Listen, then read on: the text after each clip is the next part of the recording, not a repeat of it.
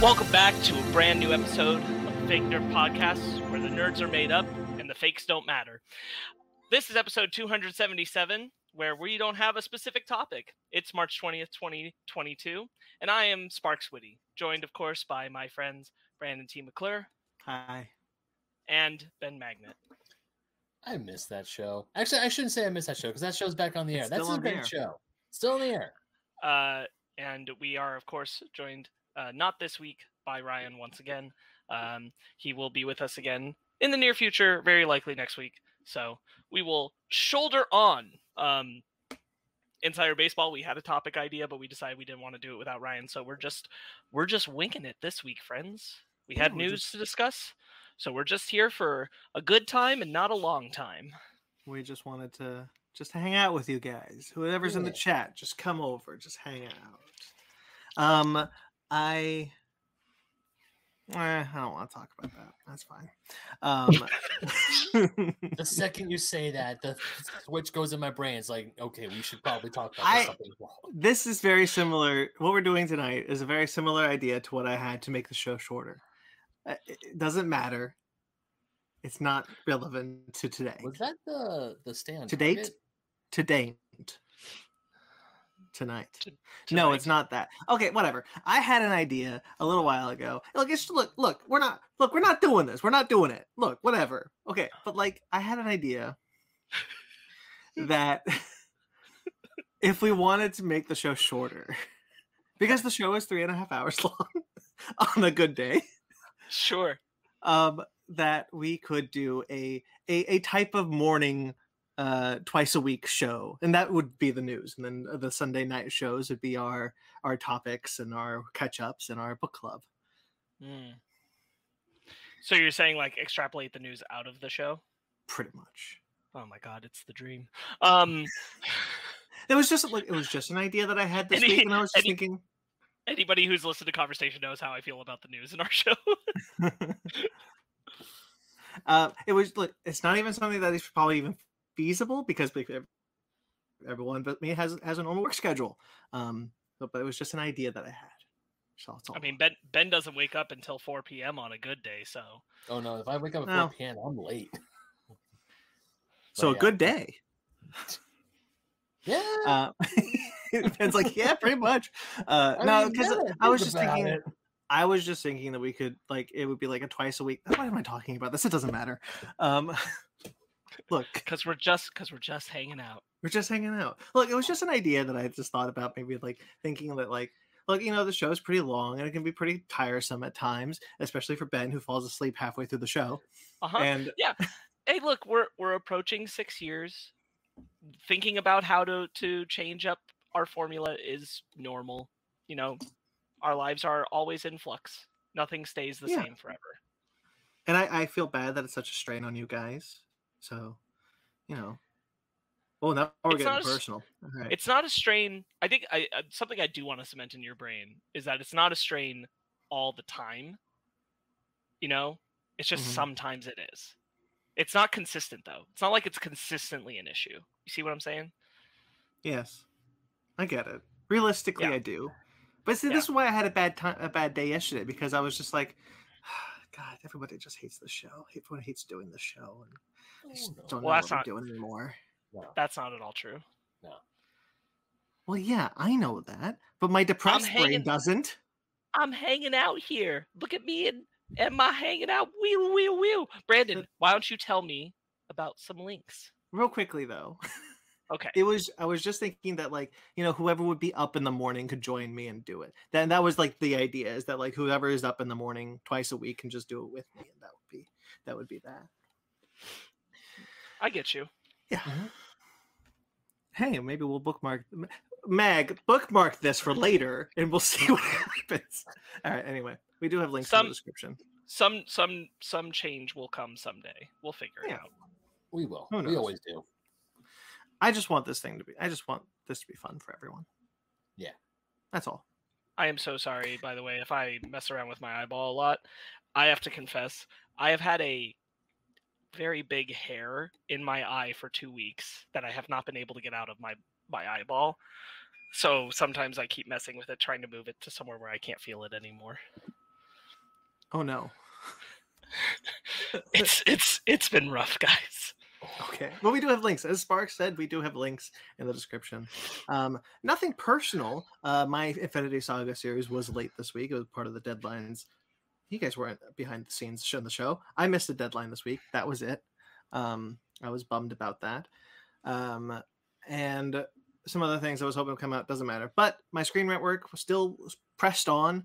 I did some good stuff there, I think. I have a Kevin Feige article up that also kind of doubles as like a history of Kevin Feige's life, starting with X-Men, going towards Iron Man. But, you know, the thing is, I can't stop being me. I can't take my personality out of things. So I put fun facts and history notes and things like, you know, just things that I think would be informative. I don't just write a list to be like, hey, this is a thing. I write a list and I say like, this is the history of the thing. This is what matters. This, you know, they can't silence me. So that's you will not be silenced. He cannot be stopped. That's my Screen Rant. That's my Kevin Feige article. So you know, it's got like X-Men and Spider-Man, like all the Marvel movies he was on since X-Men. He started with X-Men and then moved up to Marvel Studios. Did that. There's every non-Pixar movie to win an Academy Award, all 9 of them. That is also like the history of the award itself, which started with Shrek, and Shrek won the inaugural award. So that's that. I don't know if I mentioned the Halo one that I have, which is like all the Halo characters, all the Master Chief voice actors. There's I think a couple Strange New Worlds that went. I think one Strange New World one went up this week. But yeah, I'm sure there's plenty more. I write like 5 a week for them, and I like them. I like doing them. Screen Rant's been a wonderful collaborator with me. It's the first time I've ever liked doing a job. That's good. And like literally ever. It's the least toxic work environment I have ever lived in because this is my work environment. This is my house. Man, that sounds like bliss right now. It's nice. I'm happy for it. But there's more. That was it. Marty's in the chat real quickly. Marty, hello, sir. Adoni Zedek. Hello, sir. Marty, loving the new season of Fortnite, I hear. I got that text too. Yeah. Do you see the Prowler is in the Battle Pass? I did see the image of it, yeah. I really like that design. It's cool. Yeah, I actually really like all the Fortnite Marvel designs. They're really cool. They really are. They really are. Okay, so there's some more things. Basement Arcade Pause Menu had a new episode go up this week, right, Ben? That it did. Basement Arcade Pause Menu. I talked with a Twitch streamer and a friend from Twitter, Mint Blay. She's from our neighbor to the north, Canada, specifically French Canada, and we were just chatting about games that we feel deserve a remaster. And we took some lists from the internet. We also compiled our own lists, and it's a fun topic. I only took like 3 sips of this thing. It's already hitting me. God damn. Highly recommend you all checking it out. So I watched that. I watched a bit of that because I wanted to know what the thumbnail was about, and I was very confused that it wasn't a person. Oh yeah, she when I first told her about it, she was very adamant that she doesn't want to show her face at all. So I'm like, hey, if you don't want to show your face, you don't want to show your face. Yeah, I mean, there's a whole subsect of people, not people, of streamers, who like they are people, yeah. Who like do I know, but they're not a subsect of people. That's rude. Right. It's like a subsect of streamers that like the VTubers, right? That's what they're called. They have these like avatars, and they talk through their avatars, like anime character, video game characters. Believe me, I understand wanting a separation between your personal self and your internet presence self. I don't know what you mean, Sparks Witty. Yeah, right. Exactly. There's the man who used to be a puppet. And a literal puppet, not like a puppet for someone. That's what I mean. That exists as an audio and a video. Sorry, the audio went up late. It is up now. It went up today. So the video and the audio are available, linked below. Our Turning Red and the Adam Project reviews are now separate, and they're on their own videos that you can check out right now on this channel.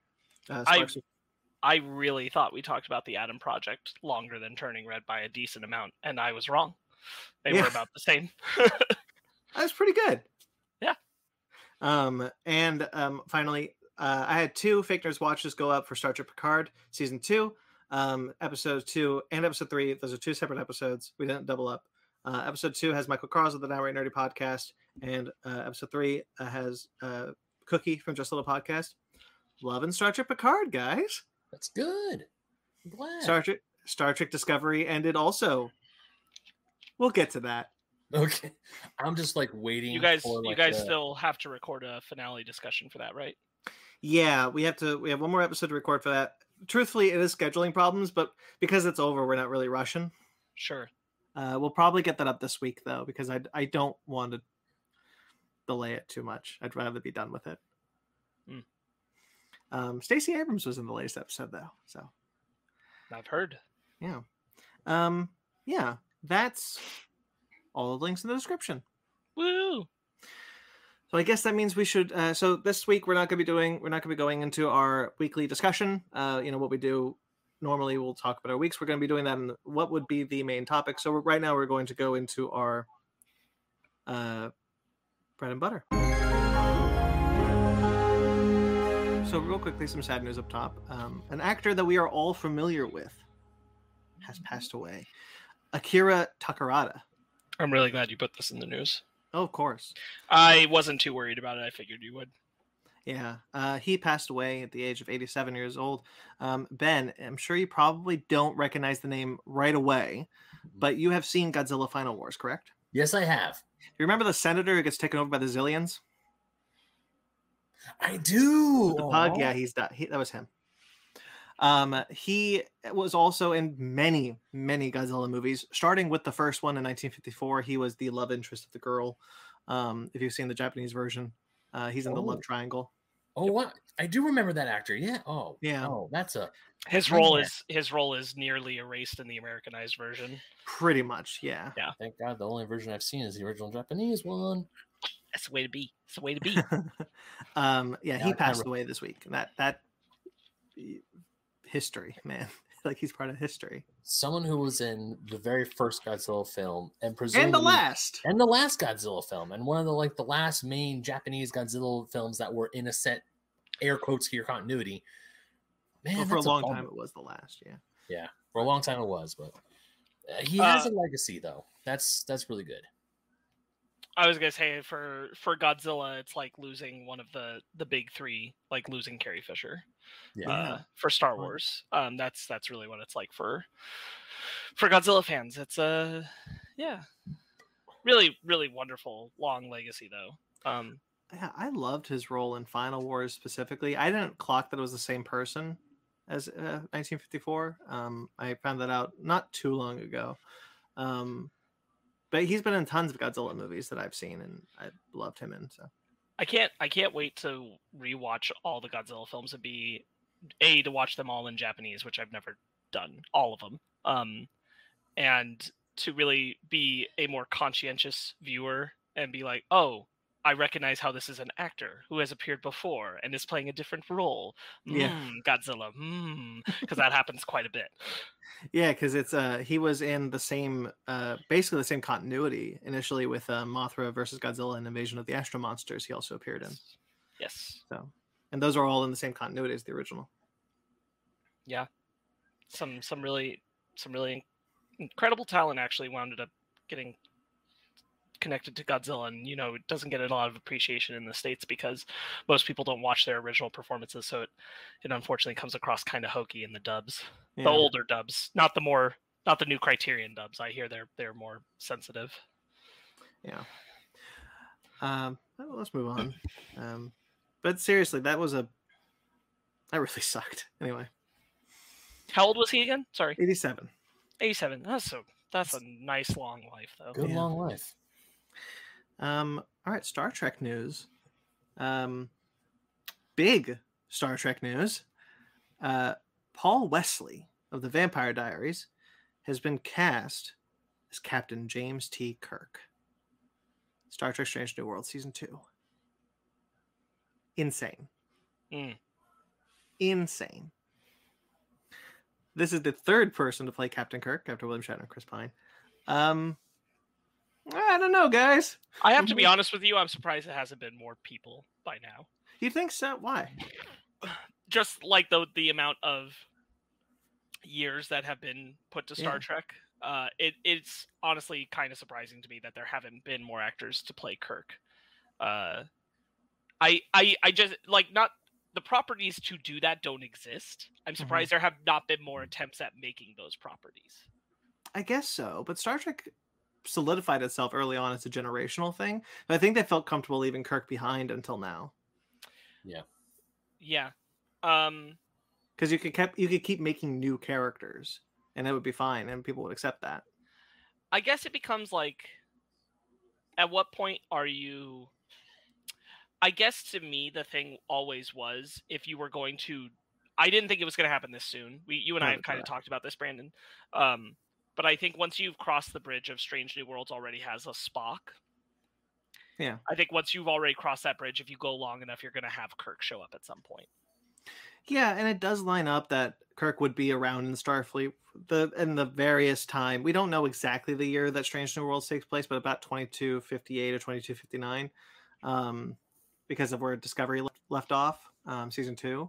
So Kirk is there. Kirk is out of the academy. Kirk is on a ship. So like it makes sense that Kirk would be there. There are some continuity things that you could just flip away, like Kirk said in the original series that he met Pike when Pike gave him the ship, like gave him the Enterprise, and that was the first and only time they met. You can wave that away, and just like Discovery does that anyway. You could just be like, whatever, that doesn't matter. Fluid continuity. But I'm a little concerned that we're here this early. Because what if Pike doesn't meet him? Oh man, you gotta really work. You gotta work. So, like, Strange New Worlds already. I haven't talked about Strange New Worlds that much, but like, Strange New Worlds already has an issue because one of the crewmen on the Enterprise is called Lon Noonien Singh, who is the descendant, the great descendant of Khan Noonien Singh. Look, for those of you who know Star Trek Into Darkness, you know who that character is. He was a horrible dictator in the 90s during the eugenics wars. Must have missed that. But he is found in Star Trek, the original series, in Space Seed. And then The Wrath of Khan is his famous movie. But so if we have her descendant, and she in the set photos is with Kirk, so you've created this weird issue where it's like when Kirk and Spock meet Khan, it never comes up that they served with his descendant a few years ago. It's very I'm willing to like wishy-washy, like whatever. It's, it's made at different times. It was made after the fact, way after the fact.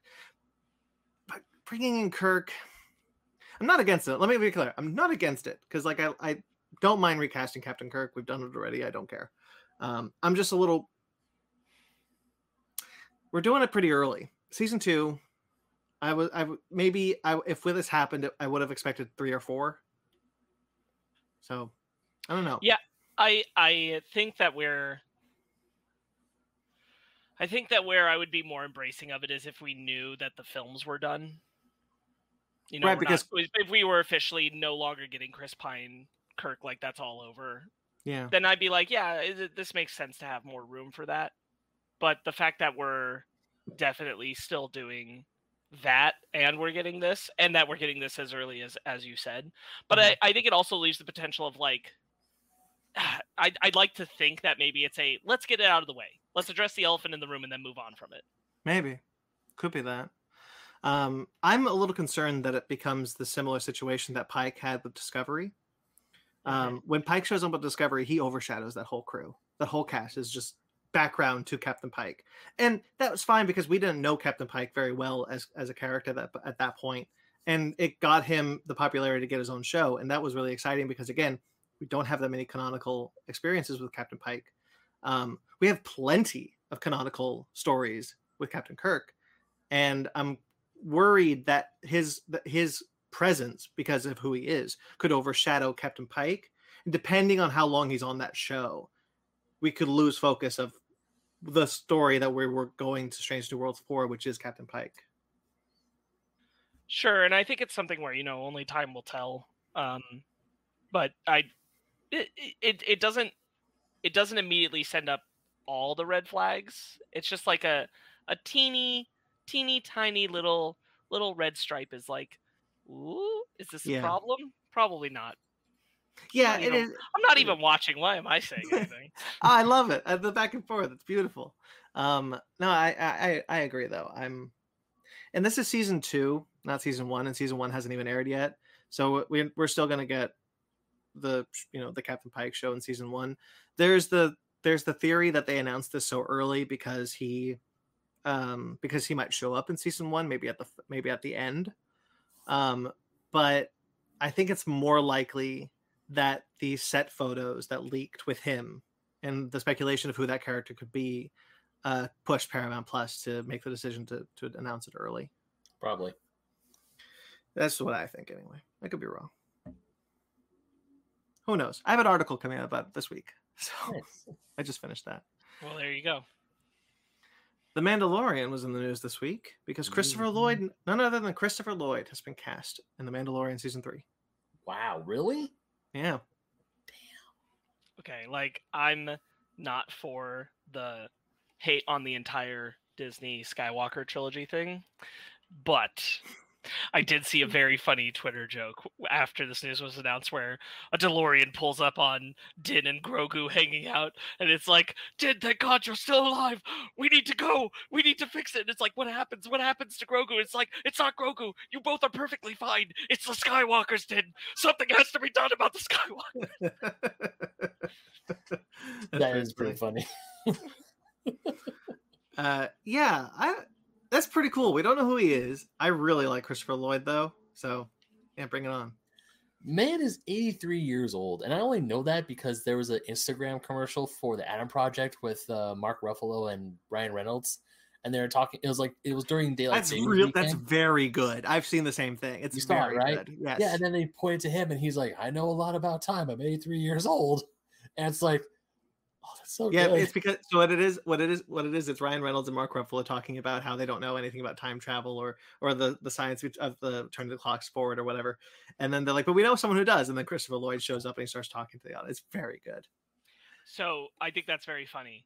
My number one thing about Christopher Lloyd showing up in Star Wars is I don't want even the slightest little hint at anything having to do with Doc Brown. Oh, right. I don't want any cutesy, like near DeLorean-esque Doc Brown mannerism crap. I don't want any of it. Let him just be something in Star Wars. All right, but Sparks, let me ask. So let me give you some background of this ask. You see, in Solo, the vehicle that Han Solo drives is a Ford from 1977, designed to look like one. What if he drives a ship that looks slightly like the DeLorean?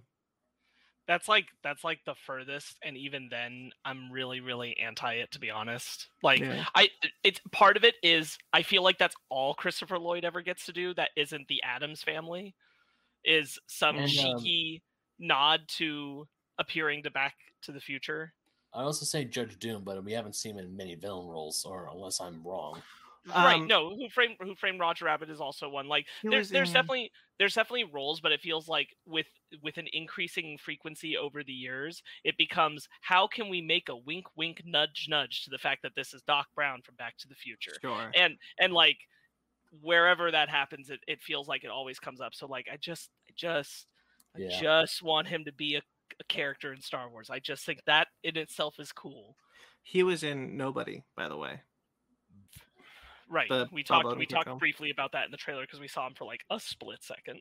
Oh, I did see a fun bit of fan casting that he's what the hell is that girl's name? What's Gina Carano's character? Oh, Cara Dune. He's Cara Dune. Man, I hope he's something really fun. And me too. He also kind of makes because he was in Star Trek. He was in what Search for Spock, right? Yep. Yeah, Star Trek 3, Search for Spock. So he was in Star Trek. Now he's in Star Wars. Oh Jesus, he's probably a droid. Oh, you're right. He's probably the voice of a droid. Probably. Yeah. You know, he was you know what? He was a Klingon in Star Trek 3, The Search for Spock. That is a good Klingon, even though it's blackface. Anyway. That happened far too often in that franchise. I'm sorry, Sparks. Are you okay? Yeah, I just didn't want to deal with that right now. I was talking. We were watching an episode of Star Trek: The Next Generation. I was watching an episode of Star Trek: The Next Generation with so Michael Dorn. You guys know who Michael Dorn is? Yeah. Okay.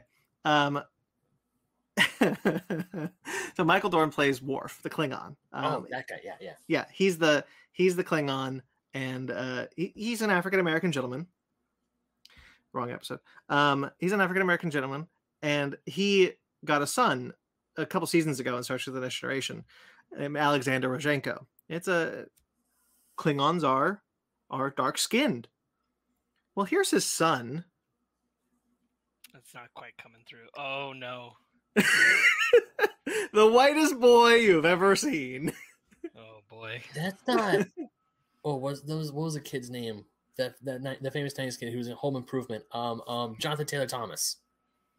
Yeah, here's him as a Klingon. Yeah, for audio listeners, he looks like Jonathan Taylor Thomas, and then he very much looks like he's a white guy in blackface. Very close, because Klingon.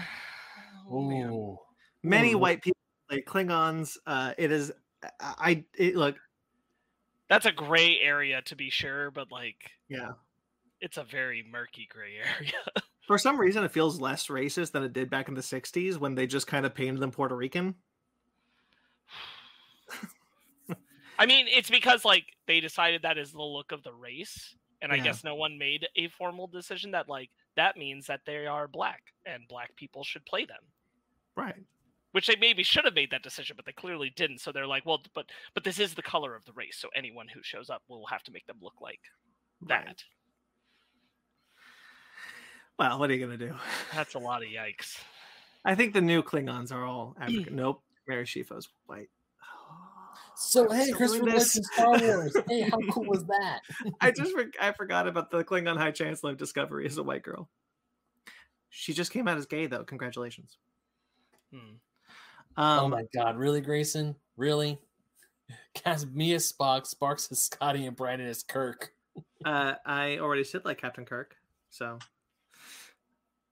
Harley Quinn season 3 was in the news this week because James Gunn has revealed that he is voicing himself.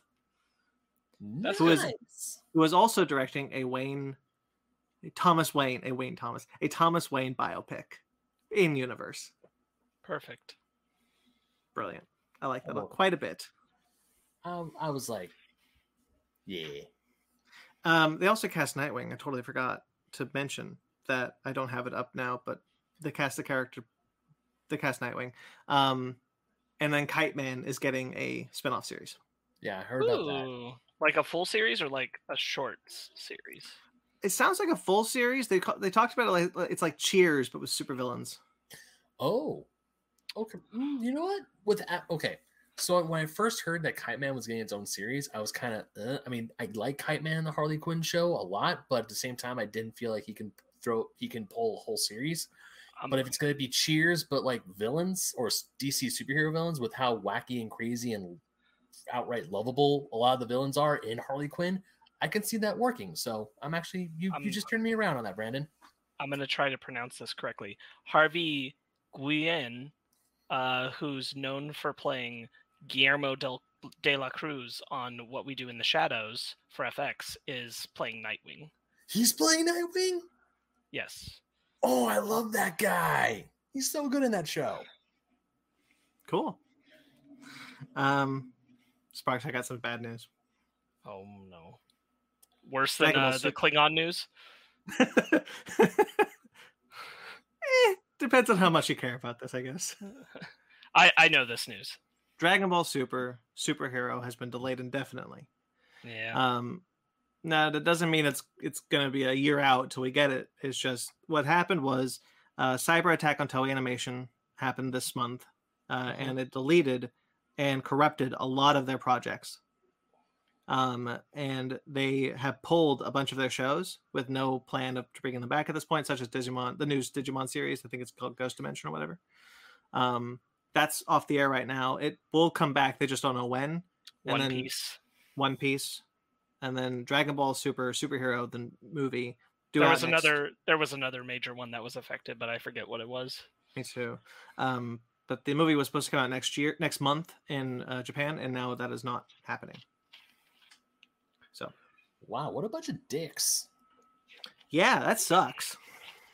I mean, but hey, maybe that simultaneous international release now, baby. They just have no choice. Maybe. But man, why would you want to go after Toei Animation though? I mean, they call it a cyber attack, but really what it could be is just people trying to hack into the system to get the movie, right? Probably. You know, that's also possible. What Toei said actually was that it was an unauthorized access to their servers that corrupted and deleted a bunch of files. Yep. So, sorry, not files, projects. That's the worst thing. That's the worst word, I think, because like a whole show could have been deleted and we won't know. True. Man, that's a bummer. Yeah, that sucks. We will wait on. Yep. Quick side note, I could just imagine the poor soul who walked into work the next day after the hacking, and they're like, man, I'm almost done with this long project. It took me months. And they go in, they see the entire file just wiped. It's like a college student's worst nightmare when their finals due. It doesn't sound like whole things got wiped. It sounds like pieces have issues, and so they have to have time to now scrub through. Yeah. Because they don't know what is gone, what's damaged, what's whatever. Yeah. They just need time. Still sucks. Yeah, absolutely. Actually, I'll talk about this after. So I'll do this one next. Jack Black is returning to the role of Po from Kung Fu Panda. Netflix is partnered with DreamWorks again. Weird. To develop a Kung Fu Panda TV series with Jack Black returning. Another one. The third, right? Because we know that Chris Wendell was in the second one for Amazon. Mm-hmm. And then they had one before that. Mm-hmm. Look, it's all on my list. All the sequels to the DreamWorks animated movies, all the show sequels, it's all there. No, there's so many Madagascar TV shows. My God. But the big deal is that Jack Black never returned as Po, except for the movies. Right. And now he is. Giving them a lot of money to do it, probably. Yeah, this kind of feels like, to me, there's probably more money in being put into this than the other two Kung Fu Panda shows that were put out. We'll see. Having the main voice actor on the series has not always been an indicator of quality. Jay Baruchel in the Dragon series. The whole cast of the Dragon series. Yeah. So, I mean, we'll see. Yeah. TJ Miller was the only one who didn't come back for those shows. I'm curious if perhaps this means so the second series, which was the one that's set after 3, has him training a bunch of young pandas in like the ways of like these various masters. Chris Wendell's in that one, friend of the show, and and that show takes place sometime after the third film. Enough time passed that he's no longer talking to the other, or at least the other are no longer in his life, the other heroes from the movie. No, they're doing other things, and they see him on weekends. Yeah, sure. So I am curious if we'll see this show retcon what has already come before, be set after, or bring back those other characters, and if so, will the original actors come back? The main thing I know about all of the DreamWorks shows is that none of them really give a shit about continuity. That is also true. So the aforementioned Dragon show. Yeah. Anyway. Remember how never forget how in the Fast and Furious universe there are multiple seasons about kid spies. There are 6 seasons of that show. Yeah. Bullshit. And in the last one, Dom Toretto shows up and helps out these kids because family. It's family. Family. I saw. So normally, so it's a little inside baseball. I don't like to put trailers on the show for shows that we're A, not watching, and B, have multiple seasons. So like if a show comes out season 3, if like a trailer for season 3 comes out for a show none of us are watching, I won't put it on there. But like season 2, I'll do it to see if like that catches our interest. I saw a trailer dropped for Spy Racers, and I was like, oh, okay, I'll put that one on there. But it was season 4. And I was like, what happened? Where did the other 3 seasons go? Yeah. Wild. All right. I have no faith in DreamWorks Television, and I say this as someone who has watched some and like been modestly entertained by them. Camp Cretaceous is one of the better outings I've ever seen. I think Camp Cretaceous is pretty solid, yeah. It certainly can be. It's definitely like running a better track record than most of them. Yeah, I definitely think the first Dragon show is pretty good. After that, they kind of lost their way, I feel. I agree. Yeah. That was on Cartoon Network. DreamWorks just keeps getting bounced around. They do. So was the first Kung Fu Panda show, Cartoon Network. I thought that was a Netflix original. No. I could have swore I remember watching seeing commercials on that for Cartoon Network. Network. Wait, was it Nickelodeon? Oh. Because that feels right in my head. Maybe? Who knows? We'll never know. It's a mystery. DreamWorks just pumps this shit out and shops it around. It would be interesting to see if this is a real step in a direction of like wanting to take actual quality control on their shows. Sure. I really like those Kung Fu Panda movies. I don't really like. I do too, but I don't really care about a show. I think I've gotten everything I need out of Kung Fu Panda with those 3 films, to be honest. Which is one of the reasons why I love Chris Swindle. Still haven't bothered to really watch the Amazon show. He's the only reason I would. But it gives me this teeniest sliver of hope for Megamind. Yeah, right, because of the Megamind That's film. the one I care about. That's the one where I'm like, please get the voice actors back. Please, like, bring everything you got. Bring your A game for it, because that's the one I want to hit. Yeah. I wonder if this show will be the one that makes me interested in going back to the Kung Fu Panda world. Because, like, again, I really like those movies. I got what I wanted and needed out of them. I didn't need more. But Jack Black coming back kind of already piques my interest. Like, I'd like to see him as Poe again. Or hear him as Poe again, and so I'm kind of like, oh, will this be the one that really changes direction? Anyway, we'll see. Lightyear, though. Lightyear.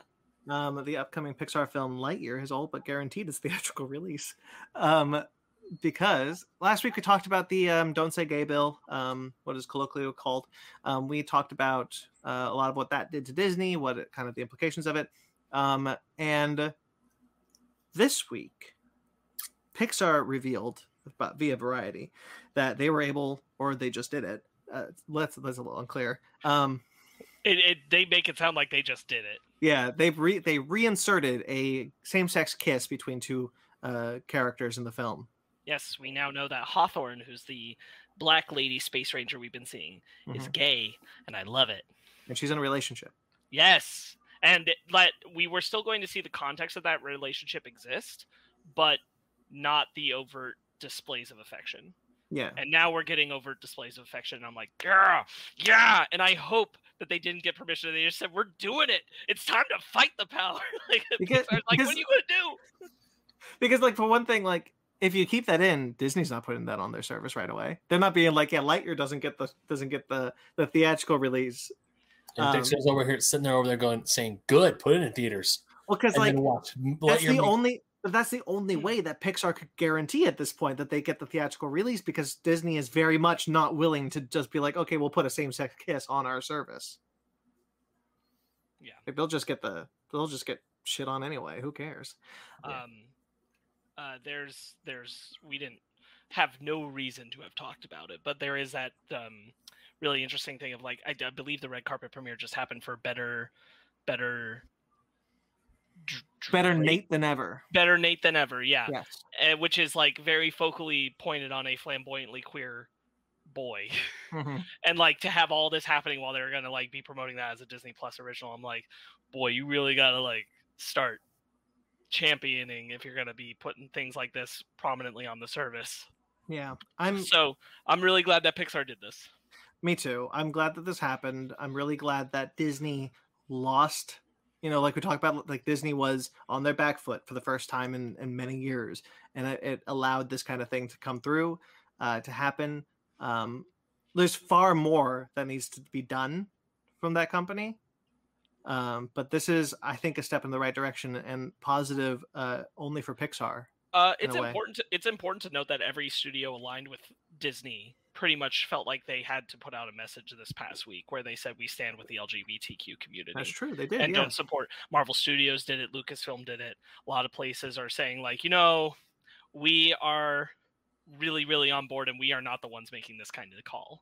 Yeah. So like, you know, whether how wholeheartedly that is true, depending on chains of command, whatever, like the fact that they all felt the need to do it really shows like a sea change is happening in the company where they're like, we need to champion certain things. And so the studios themselves, regardless of Disney's position, are feeling the need that they have to come forward and say, you know, regardless of what you're hearing about the company at large, our parent company, this is how we feel. Yeah. And I think that was important. Mm-hmm. All right. So we got a bunch of comic book news that happened this week. Oh, Lordy. For example, the Hellfire Gala. It's been a year, guys. The Hellfire Gala is coming back. Jesus. Cool. I didn't read a single issue of the first one. I just finished. The Hellfire Gala is coming back because they are continuing with their threat that is a yearly thing. Jerry Duggan will be writing a one-shot this time. So it's not a bunch of titles tying in. It's just a one-shot, which I feel like probably the best way to go at this point if you're going to keep doing this. It's a one-night event. Yeah. I don't need to see 12 issues say the same event from 12 different points of view. Who don't we all? I love How I Met Your Mother season 9. Like, what are you talking about?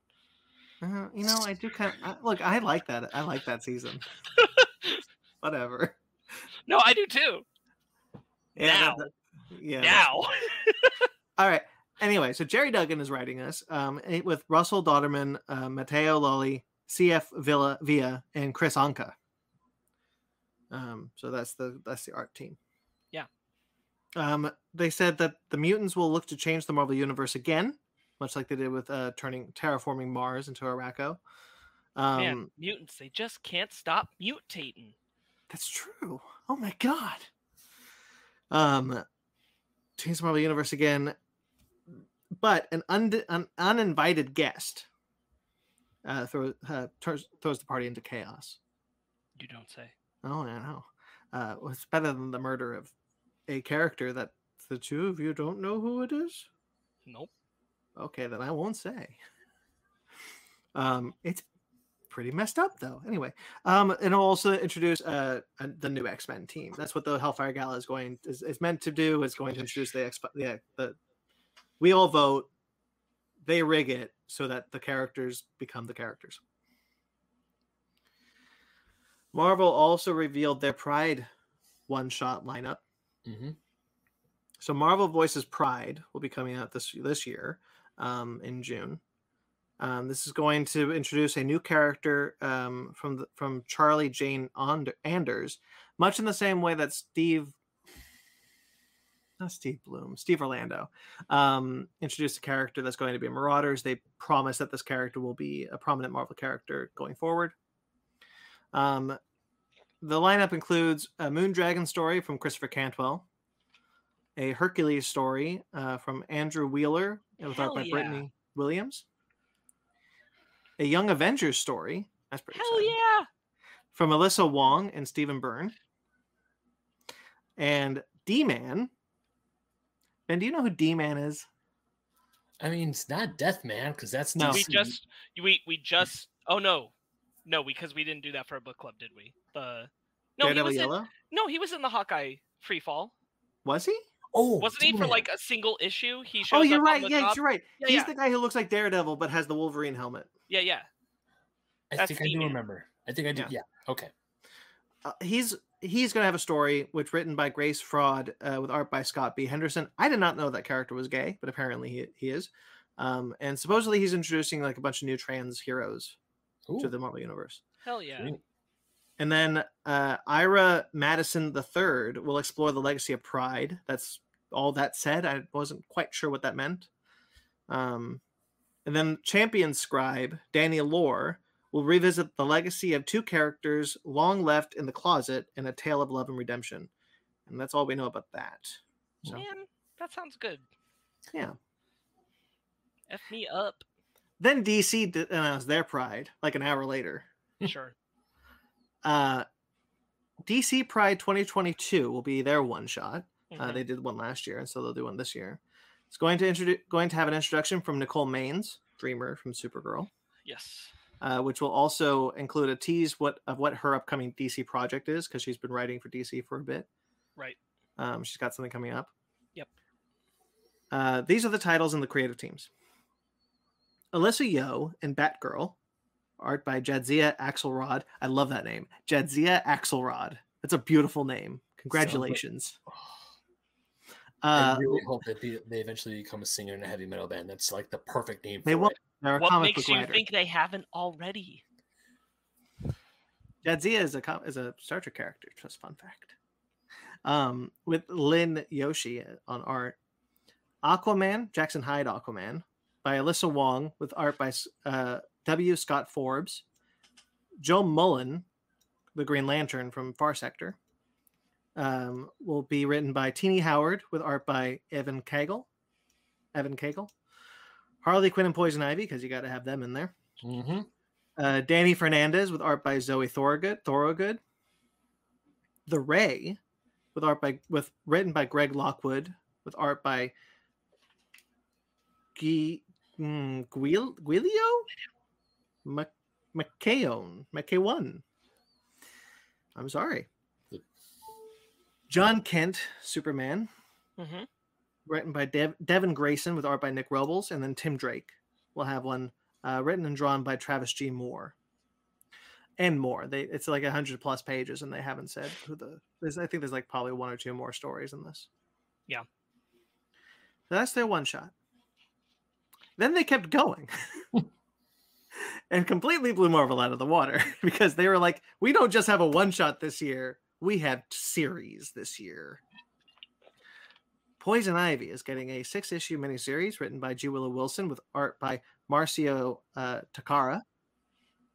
This will see Poison Ivy leave Gotham City to heal the damage that humanity has dealt to the world. Mm-hmm. Kind of humanitarian thing. Nubia, Queen of the Amazons, written by Stephanie Williams, no artist as yet announced. Yeah. Going to be a 4-issue miniseries. Nubia is now the queen of all the Amazon tribes and will be going on a world tour. Because that's what the Trial of the Amazons is about, is her becoming that. God bless it. DC Pride, Tim Drake special. We'll collect Tim Drake's stories from Batman Urban Legends. This is the one where he came out as bisexual. He's had a couple of stories since. This will collect all of those, as well as collect a new story written by, which will see him team up with his former Young Justice teammates and the Batgirls.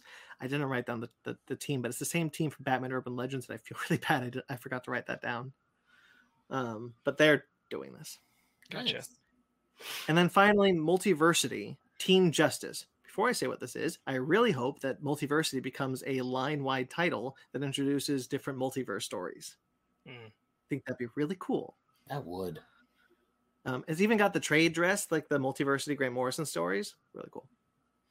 This is going to be written by Ivan Cohen and Daniel Lohr, with art by Marco Feia and Enrica Aaron Angiolini. That's a name.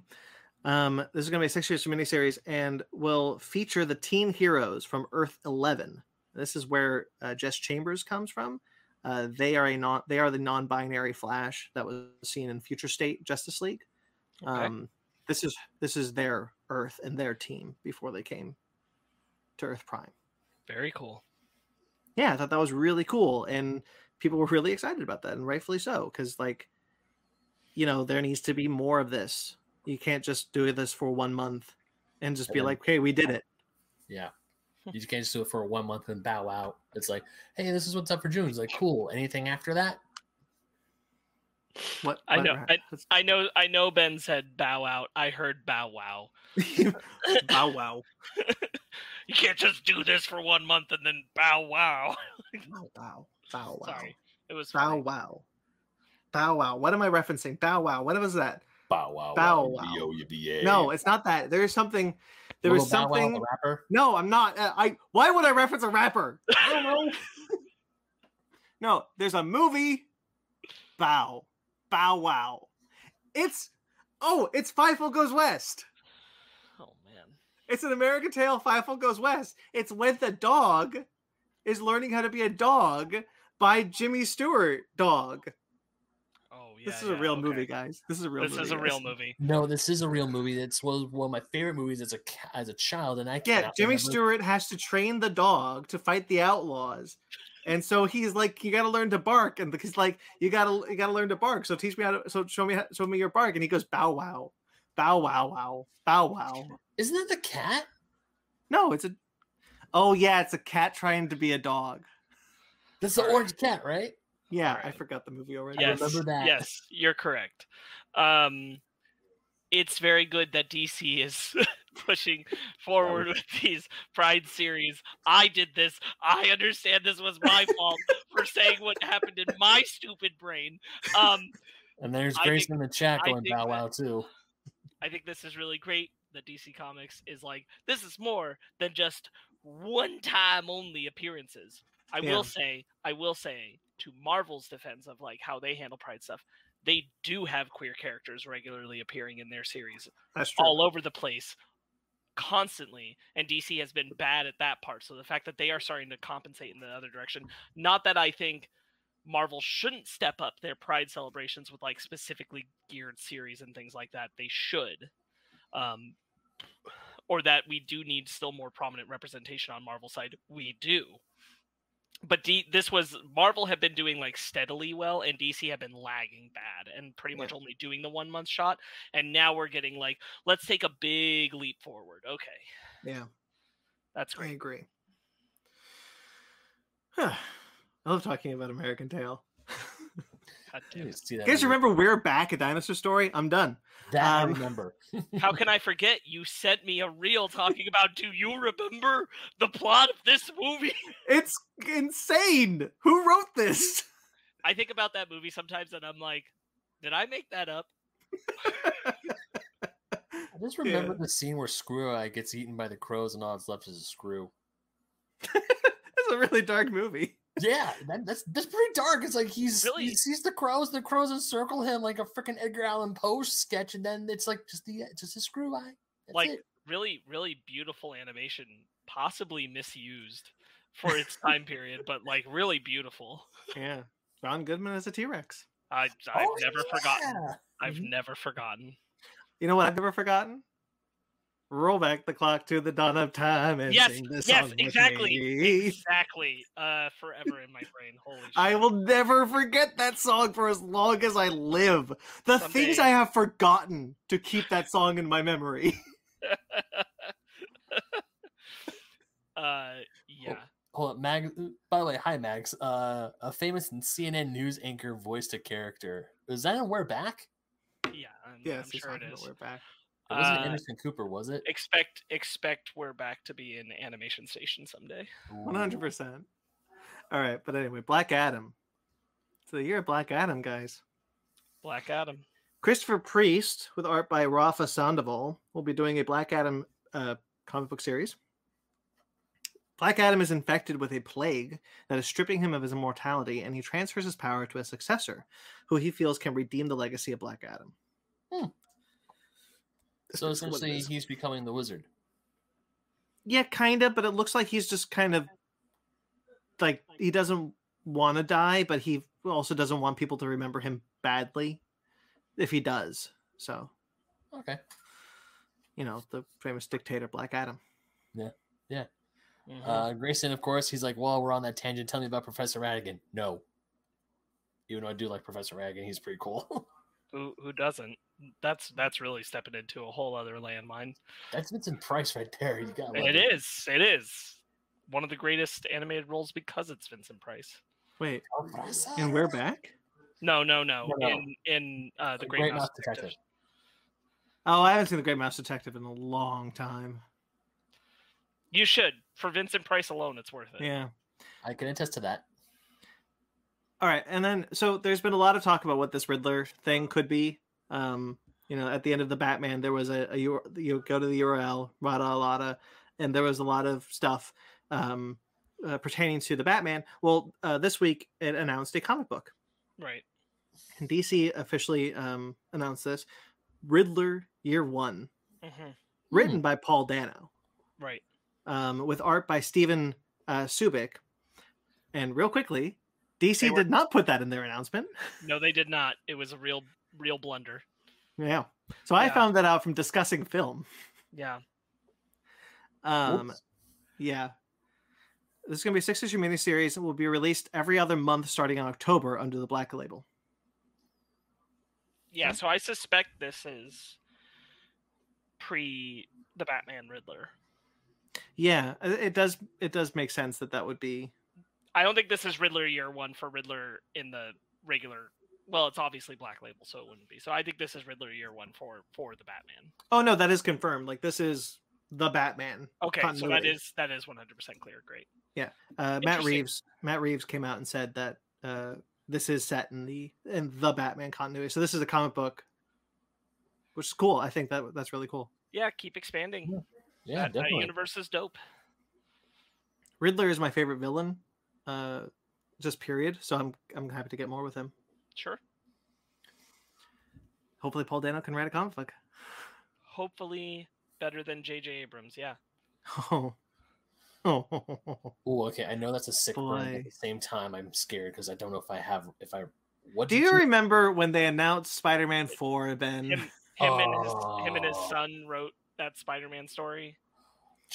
I remember. Yep. Never mind. Yeah. All right. I must have blocked that from my memory, but I remember that now. Where they immediately murdered Mary Jane. No, she came back. She got better. Oh yeah. I forgot about that. I never read it. I only know from Twitter bitching about it. I just remember a bunch of like comic book writers who've been in the industry for years and who've been dying to write Spider-Man, and people have told them they're never gonna write Spider-Man. It's like, and now a famous guy or the son of a famous guy is writing Spider-Man. Yeah.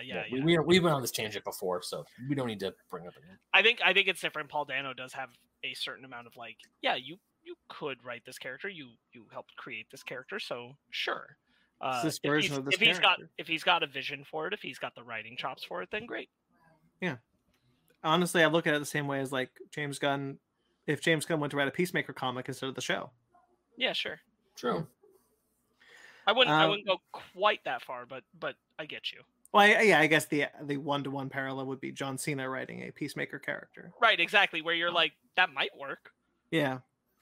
All right, trailers though. Oh, wow, we're here. We're here. The park, baby. Dead by Daylight. Sadako Rising. It's the gameplay trailer. There's not a lot to say about the trailer other than like she's here, and I don't know how we're supposed to kill her. Right? She looks very powerful. I'm like, I don't know. Like, do we just stay away from televisions? Because she doesn't like kill you. She doesn't like touch you. It's all like mind powers that kill you, that get you. And so you're like, how far can she be? She's gonna be like how Freddy Krueger on crack.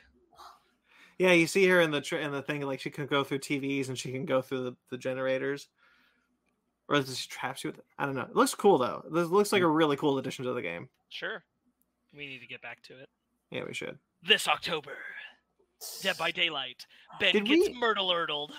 There's a Dead by Daylight. I don't know why I'm saying this. There's a Dead by Daylight private video that we recorded. Was that ever put up? Yeah. Okay. Everything we've done with Dead by Daylight has been posted. Okay. The Quarry. The Quarry. This has a lot of actors. Oh yeah, this is the like Until Dawn looking game. Yeah, but with Justice Smith and David Arquette. Hey, Until Dawn had famous actors too. It had Hayden Panettiere and Rami Malek and Rami Malek before he hit it big, and then disappeared. Yeah, this looks like this. I think Megan put it very well, where she's like, it's not showing you anything particularly new in the horror genre, but potentially in the playing of it, you could make things feel fresh. So yeah, could be cool. Yeah, I'm always in for like cool horror games. Play well to this kind of experience, so I think this could be just as solid as Until Dawn. I would almost. I mean, this is like a movie cast, right? Like I would almost like feel like this could be a movie. Yeah, that's kind of the point. That's kind of the point of these kind of games, is to make you feel like it could be a movie, but it isn't. Is to make you feel like, yeah, you could be watching this, or you could be deciding how it goes, taking part of it. It's really like the horror genre next step of the choose your own adventure. Sure. Kind of thing. We decided not to talk about Scream 5 Cream until October, but David Arquette delivers an incredible performance in that movie. Yeah. Truly great. Yeah, this is coming from 2K Games, so they are not the same team. I'm double checking this to be sure, but I am pretty confident of it. They are not the same team that does Until Dawn or has been doing these kinds of games for like the series of the, I forget what they're called, but like Man of Medan and things like that Sure. are part of it. So this is a different company taking on this kind of style. So we'll see how that goes. Yeah, makes sense. The Pentaverate. I don't have a lot to say about this. I really only put it in there because this is Mike Myers. Yeah, no, it's nice to see Mike Myers again, and like there's a good cast of people here like Keegan-Michael Key and Ken Jeong that make me want to watch this. It's interesting that it's a series and not a movie. Yeah. Was that the voice of Jeremy Irons that we heard in the very beginning? It sure sounded like it. It does sound like it. Yeah. Part of, I don't know. I also kind of feel I don't know how to feel about this. I mean, once again, I'm glad to see Mike Myers doing Mike Myers stuff like Austin or something on the same vein as Austin Powers. The Love Guru, please. That was a movie he did, and that was a movie I saw in theaters. And the only reason why I remember it somewhat fondly is because it had to do with hockey, and I was a huge hockey kick back then. Or I was starting to get into my huge hockey kick. Okay, keep going. Keep going. And anyways, it's I don't know. I don't know. I might have to see. Yeah, I don't know. I don't necessarily how to feel about this one either. I'm not sure the trailer conveys it as a comedy, but it is. I'm glad to see Mike Myers doing Mike Myers again. Yeah, I don't think it conveys anything that's making me go, I think that this could be good on its own. And I think I'd be more trepidatious because I don't feel like I've had a solid Mike Myers appearance in a while, except, and I hate to say that this is what did it, but that Super Bowl Dr. Evil commercial, Sure, does help to make me feel like, okay, he does still got it. Yeah, it is still there. So, we'll see. The last movie I saw him in was Bohemian Rhapsody. Oh, I didn't see that. So the last movie I saw him in was Inglourious Bastards. Yeah, he's very good in that. He is very good in that. That's the last movie I saw him in. I always have to remind myself that's Mike Myers in Bohemian Rhapsody. Yeah, he plays the record label guy. I forgot he was in that movie. I still haven't seen it. Yeah, and like you don't. He's under so much makeup, you don't know it's him. It could have gone uncredited. Sure, but going to Sparks' thing about Inglourious Bastards' great role in Inglourious Bastards, even though he was on screen for 5 minutes. Less. Adam by Eve. I was surprised you put this on here. Yeah, I don't know what it is, and I wanted to know if you did. I gotta confess, I did not see this one because when I looked it up on YouTube, I saw trailers from like 3 weeks ago. I'm like, this can't be right. And then I kept scrolling down. It was like a bunch of biblical stuff. I'm like, oh no. Okay. The trailer is a little old. We missed it, and this is now out on Netflix as of the 18th. I was thinking about bringing it up, but I when I saw Brandon, I was like, oh great, then we'll just talk about it anyway. So, this is a J-pop band that made the prominent first thing you're hearing is the intro theme for Jujutsu Kaisen. I knew that sounded familiar. Yeah. And so what it is if you've ever seen a film like, God, I forget what it's called, but hold on. This is basically like a J-pop version of, I'm going to look up the name. Metallica did a film called Metallica Through the Never, which is where you're watching a concert, but at the same time that the concert is happening, so is a narrative about a character in the same world that the concert is taking place, and that character was played by Dane DeHaan. And so you're basically like getting a concert experience where you're watching the musicians play the music, but at the same time you're also seeing a character living in the world going through something that is music video representational of the themes of the music and things like that in a full narrative that uses multiple songs from the artist. That's essentially what this is, except with J-pop. That's why they call it a live anime. Yes, and anime intermixed with live action appearances. Super interesting. It's one of those like concert also combining narrative concepts. It's like watching a concept album. Oh, that's cool. So I'm really interested in it because I like their music and I like the idea of blending animation and live action in interesting ways, which this looks like it's really, really going through some interesting phases. Yeah. And the fact that like it's all just music backing for it is cool. But that's what this is. It's one of those kinds of things. Got it. All right. Cool. Shout out, even if you're not a fan of Metallica Through the Never, pretty cool film, worth watching sometime. Maybe I'll check it out. Tekken Bloodline. Ben, how do you feel about this? I don't know. Actually, kind of looks pretty good. I like how some of how it's like we talked about mixing 3D with classic 2D animation, and I feel like this kind of it does the job to make it work. Where you have this is not a mix. This was very clearly Netflix said real quickly. Netflix said this is a 3D anime. There's no mix. It's 3D. Yeah. I was going to say job of fooling me. I was going to say that I think sometimes it looks good and sometimes it looks bad. The faces have very little going on. Yeah. They're very stiff. There's that one guy with the ridiculous hair and the mustache. When he walks forward, he basically looks like a mech walking in 3D animation. This is why I'm not crazy about all 3D animation. Yeah. Tekken means dick to me. It just means nothing to me. It's a nothing fighting series that I've never touched. Not to shame it, I've just never have. So I have zero connection to these characters and zero interest in the story. Did you not see that live action film that came out in the early 2000s? Nope. It seems generic anime bullshit to me. That is in animation that's like okay. Reasonably passable, better than most 3D anime I've seen where it's like solely 3D anime. I will grant it that. Yeah. With Tech, I mean, I'm almost in the same boat you are. I have played Tekken in the arcades very rarely. I don't know much about Tekken besides Kazuya. Like when in the Smash trailer when he was announced, I didn't know he could turn into a demon. That was the first time I realized that happens. I'm like, oh shit. So, but outside of that, outside of that, I'm like, I might give it a shot, but at the same time, if I was a bigger fan of Tekken, I might care. But if you're a huge fan of Tekken, then I say go for it. If I'm being honest, I'd rather it was a Street Fighter series, because if it was Street Fighter, I'd have a little more encouragement. Mag, literally while I'm saying this, jump in Tekken over Street Fighter. That's cool, man. I have no association. Honestly, I have zero association with either. I've just ended up playing with more Street Fighter characters just because of Marvel vs. Capcom.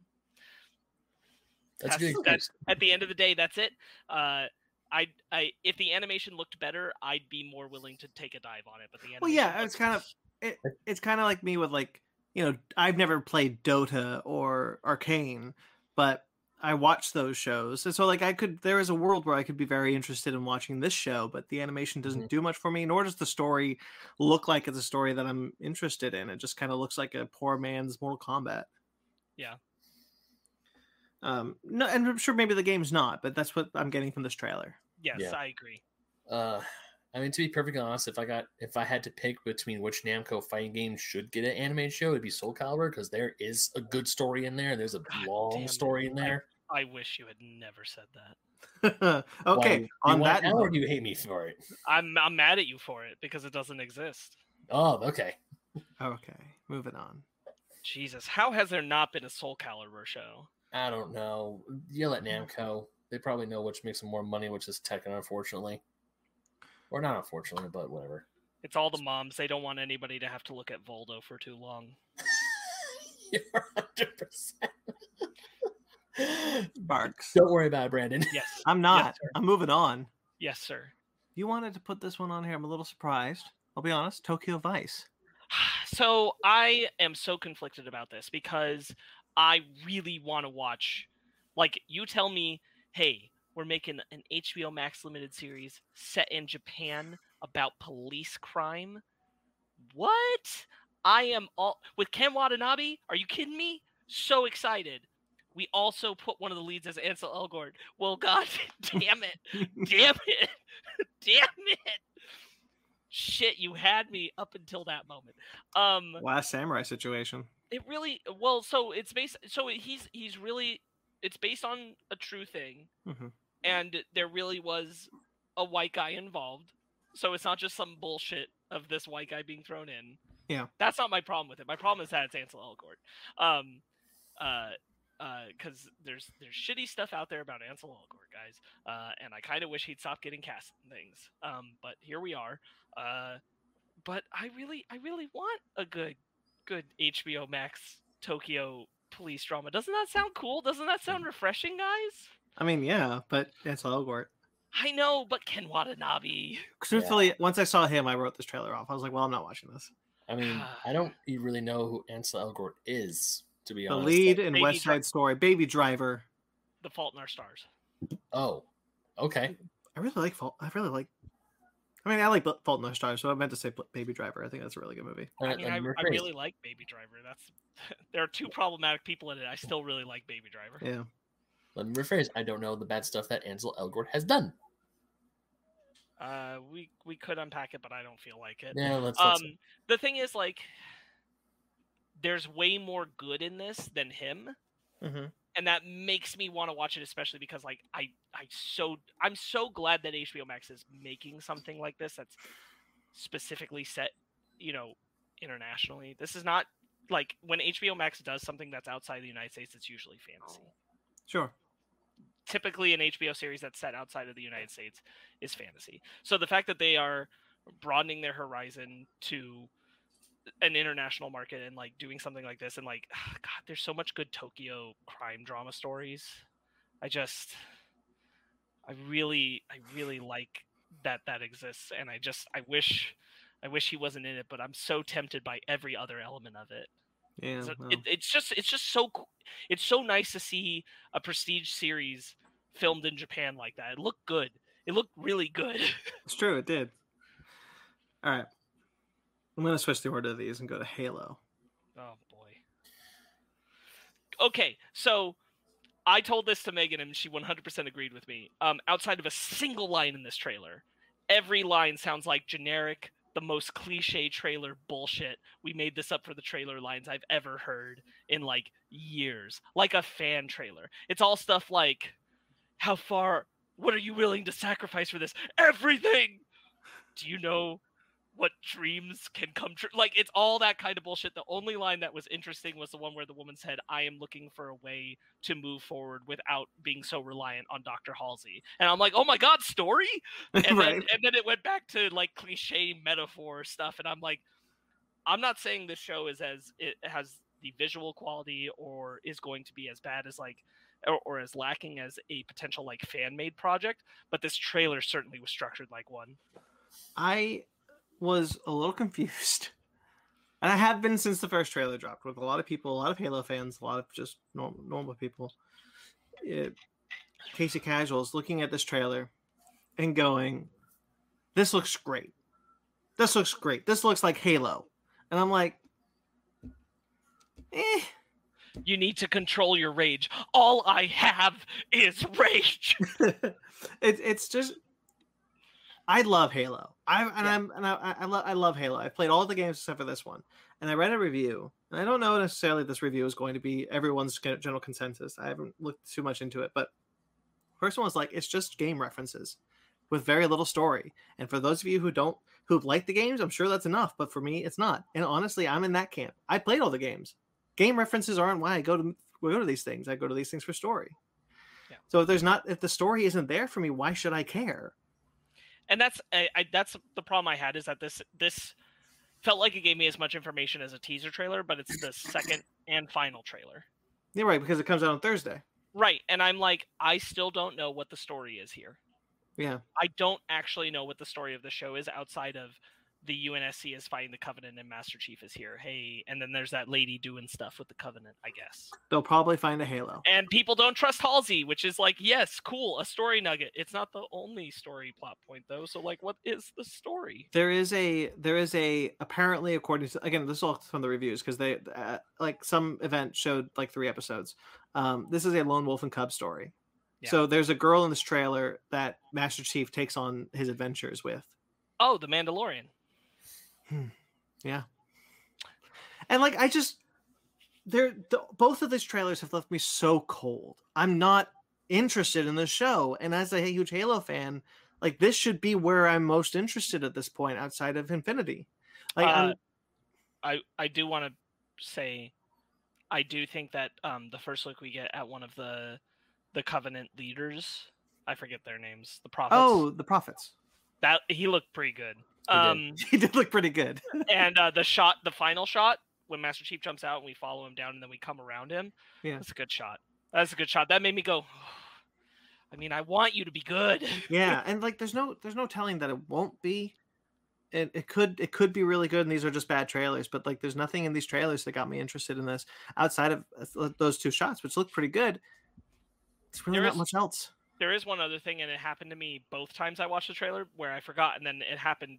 There's a single second, and then it's gone, where you see that Bokeem Woodbine is in this show, which I did not know until that split second in this trailer. For those who don't know who I'm talking about, Bokeem Woodbine is the guy who becomes the Shocker in Spider-Man Homecoming. Oh, he's in the first trailer. We see him briefly.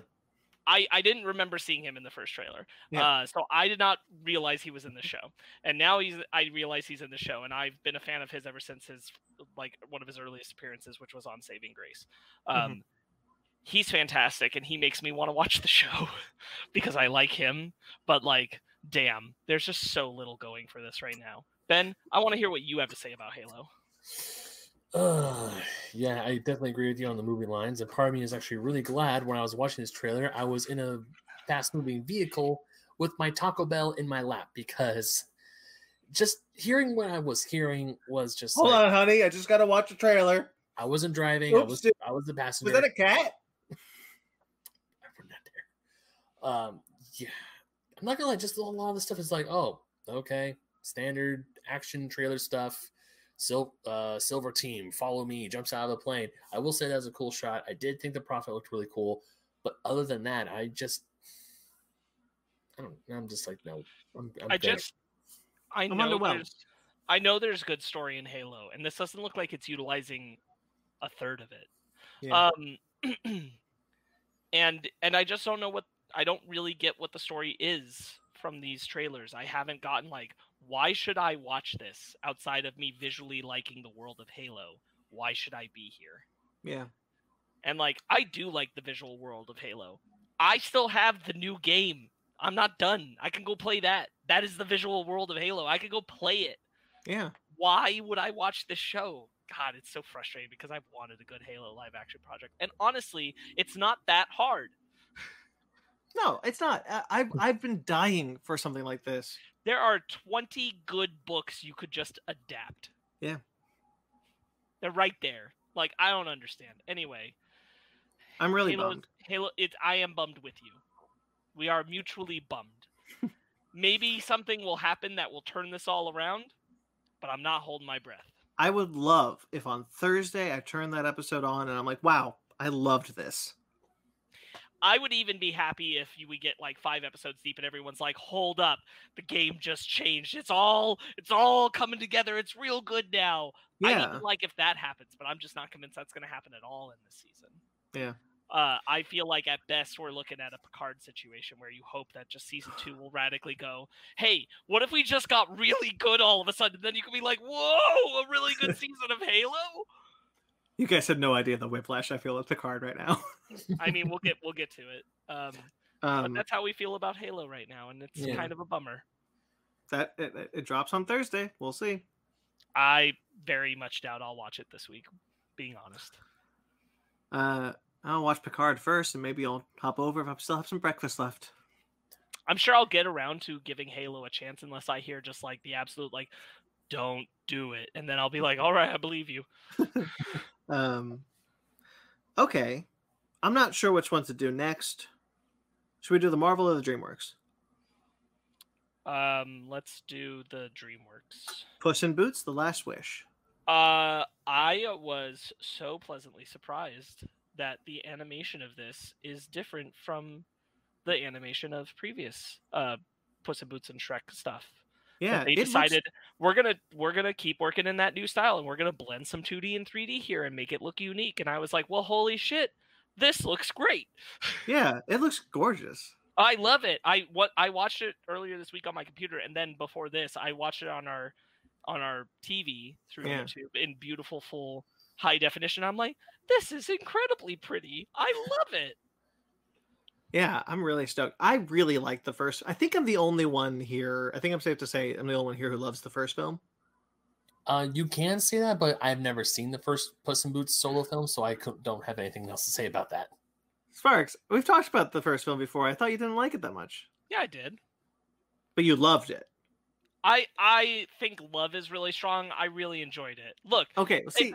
Look. In the Shrek world of films, it's Shrek 2, Shrek, Puss in Boots. Okay? See, for me, it's Shrek 2, Puss in Boots, Shrek. I might have to watch it again to know if I would put it there. But look, it's good. It's in the upper echelon of my considerations of DreamWorks projects. I enjoy it. I think it has a lot of good things in it. None of the returning characters, so far as we know. No returning characters outside of Puss in Boots. And Selma Hayek. Her cat. Was she in the first one? Yeah. Okay. What the? You love that movie?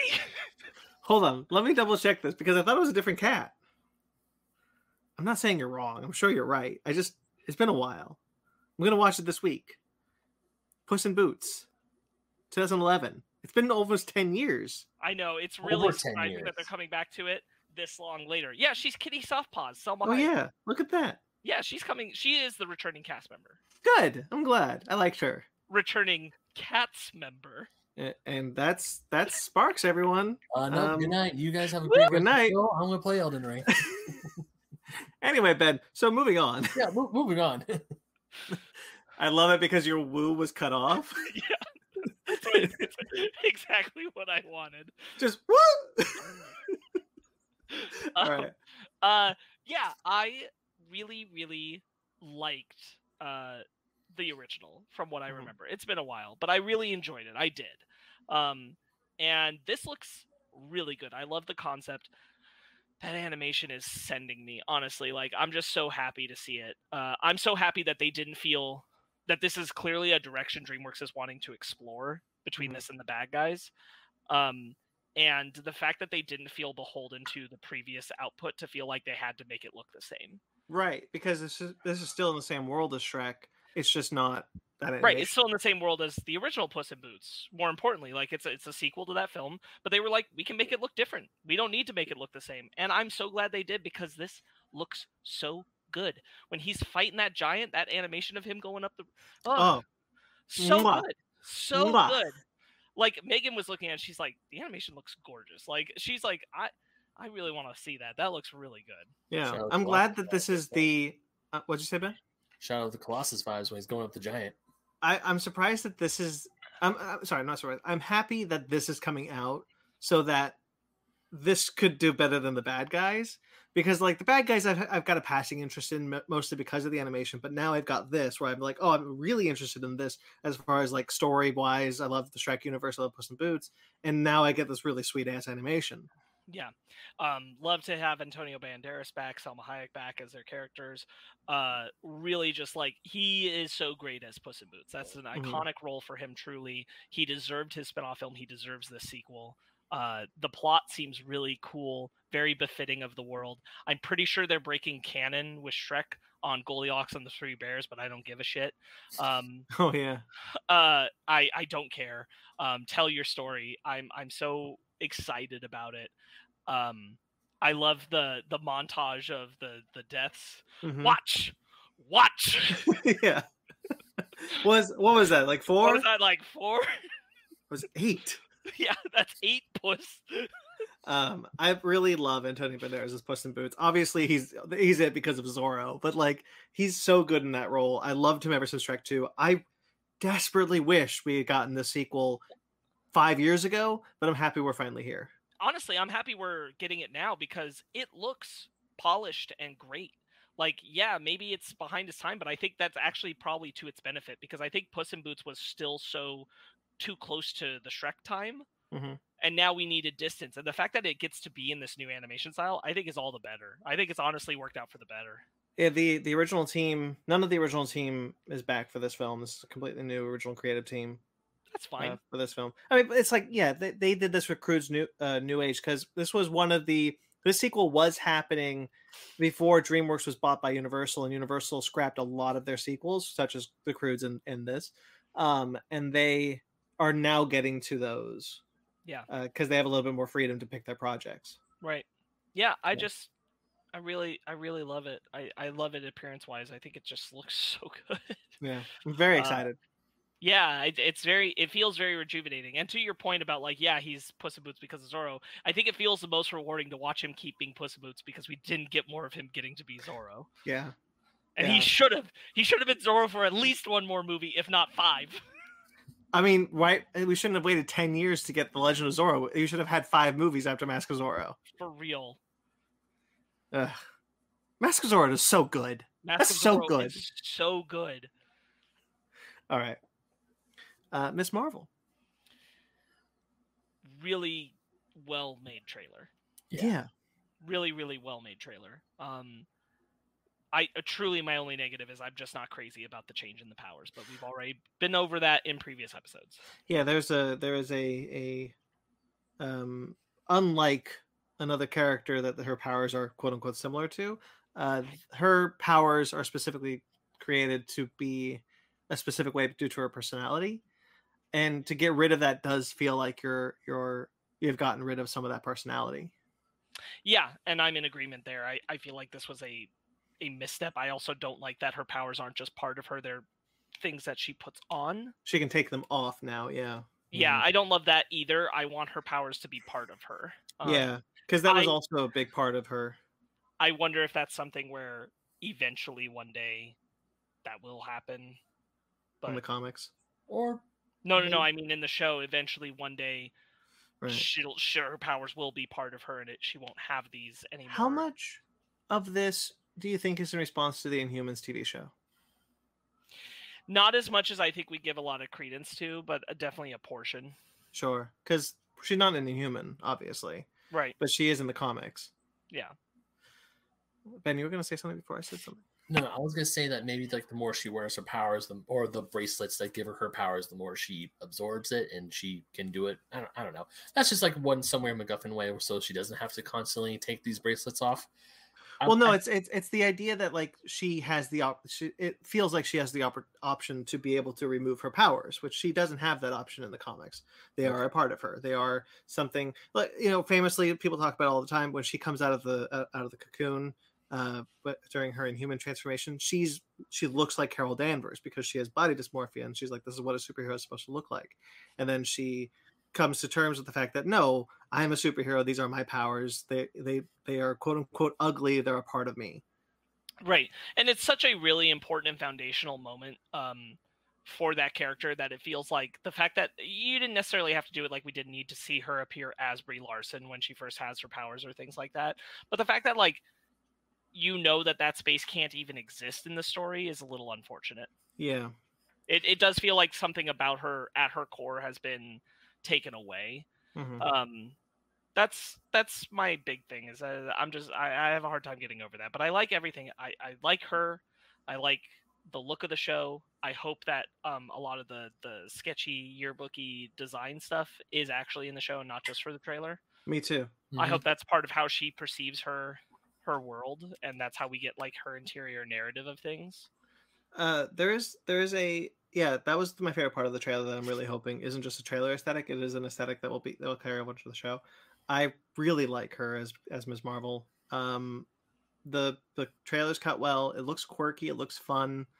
I'm a little tired of this trope of being bullied because you're into superheroes. You live in a world where superheroes are real, and you're bullying someone for being a fan of the people who saved half of the universe. I hear you. I don't know. It's just a little weird. I don't know if it's been explored enough in the MCU for me to be bothered by that. So I think I'm fine with it here. I think also it's more explicitly like,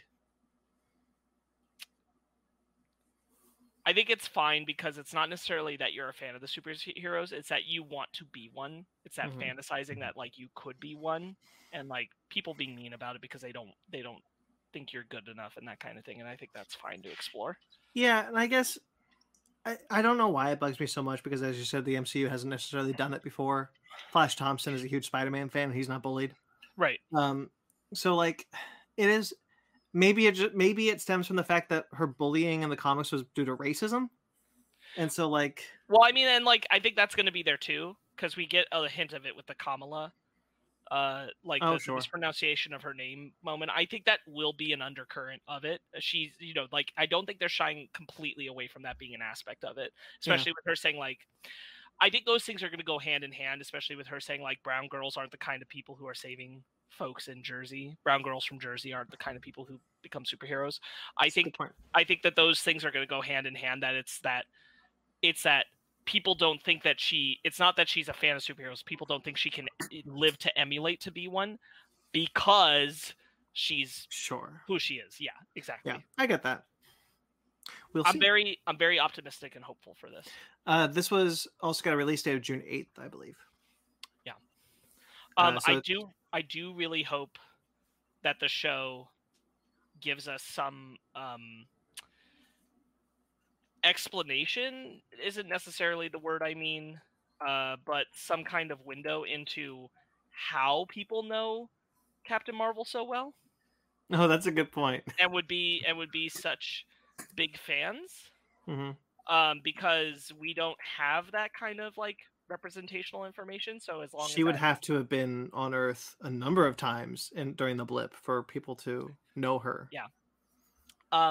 Yeah. So I'm really hoping that happens. I was also super shocked by this release date.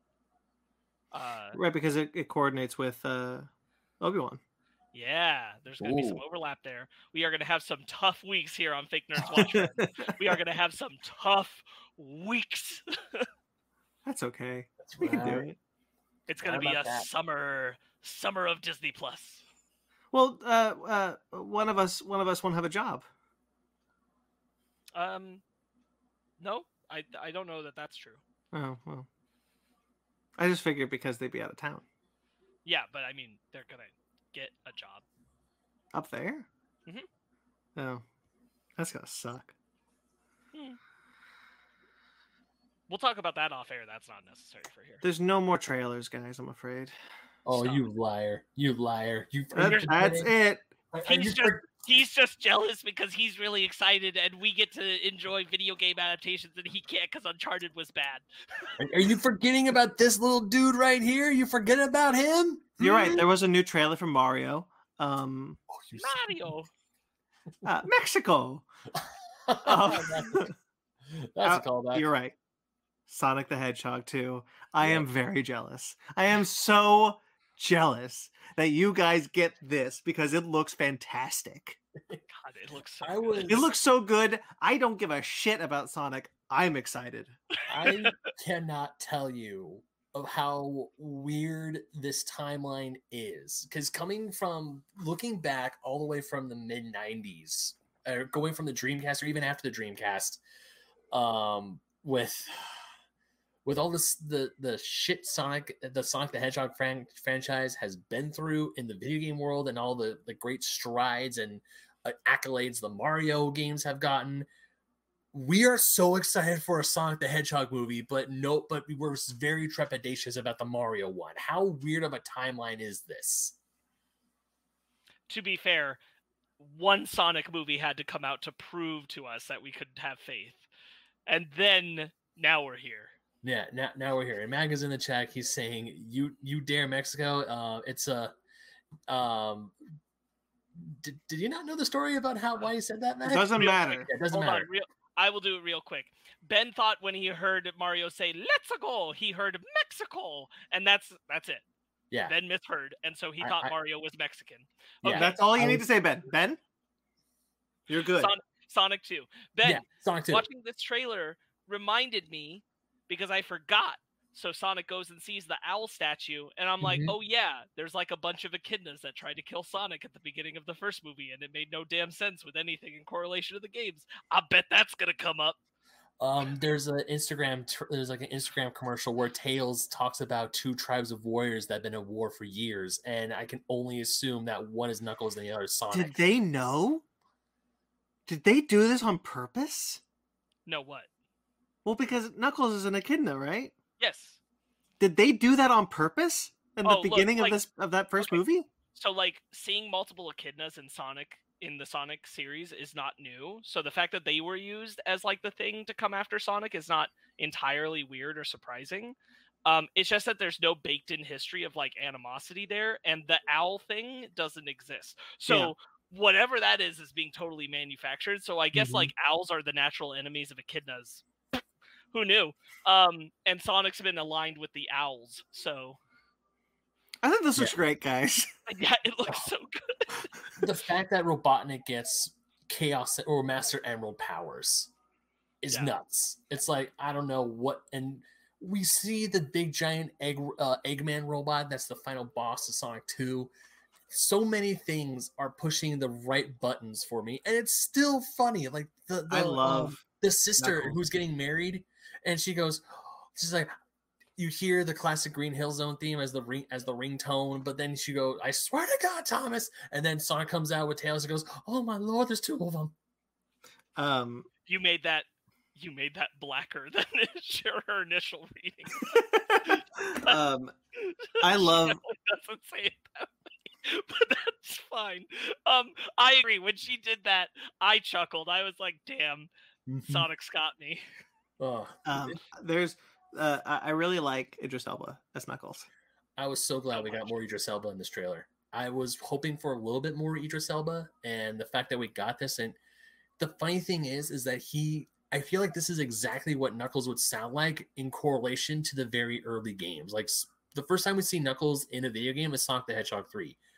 I feel like this is the type of Knuckles we would get in those video games, which have no dialogue, no nothing. And it's like the line we sing. Sorry, Ben. What if we lived in the world where they didn't change the design of Sonic? Oh, what would that look like? Do you think they changed the design of all 3 of them? I truly, honestly believe that movie would have done worse. Yeah. I 1000% believe that movie would have done worse, and they probably wouldn't have gotten a sequel. Let's say hypothetically they did, and we're here now. What would they have redesigned Knuckles, or would they have just been like, okay, we're just going to redesign Sonic? They would have had to. They would have had to be consistent, right? Yeah. They would have had. They probably would have made Knuckles more in line with the Sonic Boom design, where you actually get to see his individual fingers. I'm so glad we live in this reality. We'd have a line where James Marston would be like, Sonic, why do you look so different? God. I think they wrote him out of this movie. James Marsden? Yeah. I don't think so. I think he's going to be in it surprisingly more than we thought he would be. Him and his partner. But he's not in the adventure this time. I don't think he's in all of the adventure. I do think he's in half. Yeah. He's definitely going to be part, because I do remember seeing a very quick snippet of him pulling Sonic out of before Sonic got crushed. I see the truck driving by really quick. God, remember when for a moment this was going to be Chris Pratt with Sonic? I'm so glad we don't live in that reality either. Oh, we live in the reality where Chris Pratt's the new. We live in the good timeline for Sonic, but what did it cost us? It cost us Uncharted. I will take that. Yeah. Do I have to suffer through 50 more bad video games? Here's the thing. Uncharted is already a pretty good to play movie narrative as a video game. Sonic the Hedgehog needed a good movie. Yep. Yeah, that is very true. And also, this is really great. I love Jim Carrey. I love Jim Carrey being Jim Carrey in this movie. I love everyone in this movie. I cannot pronounce his name. Agent Sloan. I can't remember the actor's name. I just recently started following him on Twitter. Like when he's like a space porcupine and Idris Elba goes, I am an echidna warrior. It's like, oh hell yeah, you are. This is good shit. Who would have thought that in the later part of Jim Carrey's career, one of his most iconic roles would become Dr. Ivo Robotnik from Sonic the Hedgehog? If you would have looked me dead in the eye 5 years ago and said, hey, you're not only just going to get a Sonic movie, you're going to get a sequel to said Sonic movie, and it's going to be one of your most hyped movies of 2022, I would have called you a freaking liar. What? When does this come out? April 8th. About 2.5 weeks, give or take. Oh, damn. I was going to say, we should all get together. We should get high and we should watch the first film. Shit, man. I mean, we can. But we can't. We can't. No. Boo. We won't have the time. You're going up to Monterey. I mean, it's true, but... Oh, scheiße, that's right. What are dreams made of? I mean, the right answer is that we just do it right before we go see the second one, and then we get an Uber. And then we get an Uber. Yeah, to the second one. Right, of course. I'm just really happy. It looks visually so good. I'm happy. It looks like the games. We get a hint of, obviously we knew Gun, the Guardian Units of the Nation are in this movie. We get a hint at the hidden temple with the Master Emerald where Knuckles I played that game. Stays and guards it in Sonic Adventure 1 and 2. There's just so much stuff here, and I'm just so ready for this ride. I am so ready for it. I'm so happy it's here. I'm just happy it looks good, and I'm hyped for it. Yeah. Do you think I'm hyped for a Sonic the Hedgehog movie? Do you think that we're headed in the direction where like things from Sonic's world just start existing in this world? Because that's what I think. I think Angel Island is going to be in this world, not in another Ring world. It's going to end up here and stay here. It probably will. We might start heading that direction, so that way we can still because I was thinking that maybe Sonic and Tails and Knuckles go back to their world, and Robotnik just says, "F it, I want to go after because I just hate that hedgehog." But at the same time, it was always a weird decision to do that Ring World thing in the first film, to bring him into like the quote unquote real world, like Rocky and Bullwinkle. So like to kind of go forward and just ignore that seems like the best move for me. Yeah. I mean, I'll probably live with it. I'll be okay with it. I just want good Sonic movies, and I'm most likely getting that in April. So yay. Shall I play the music? Yeah. For our topic? Like, why not? Yeah.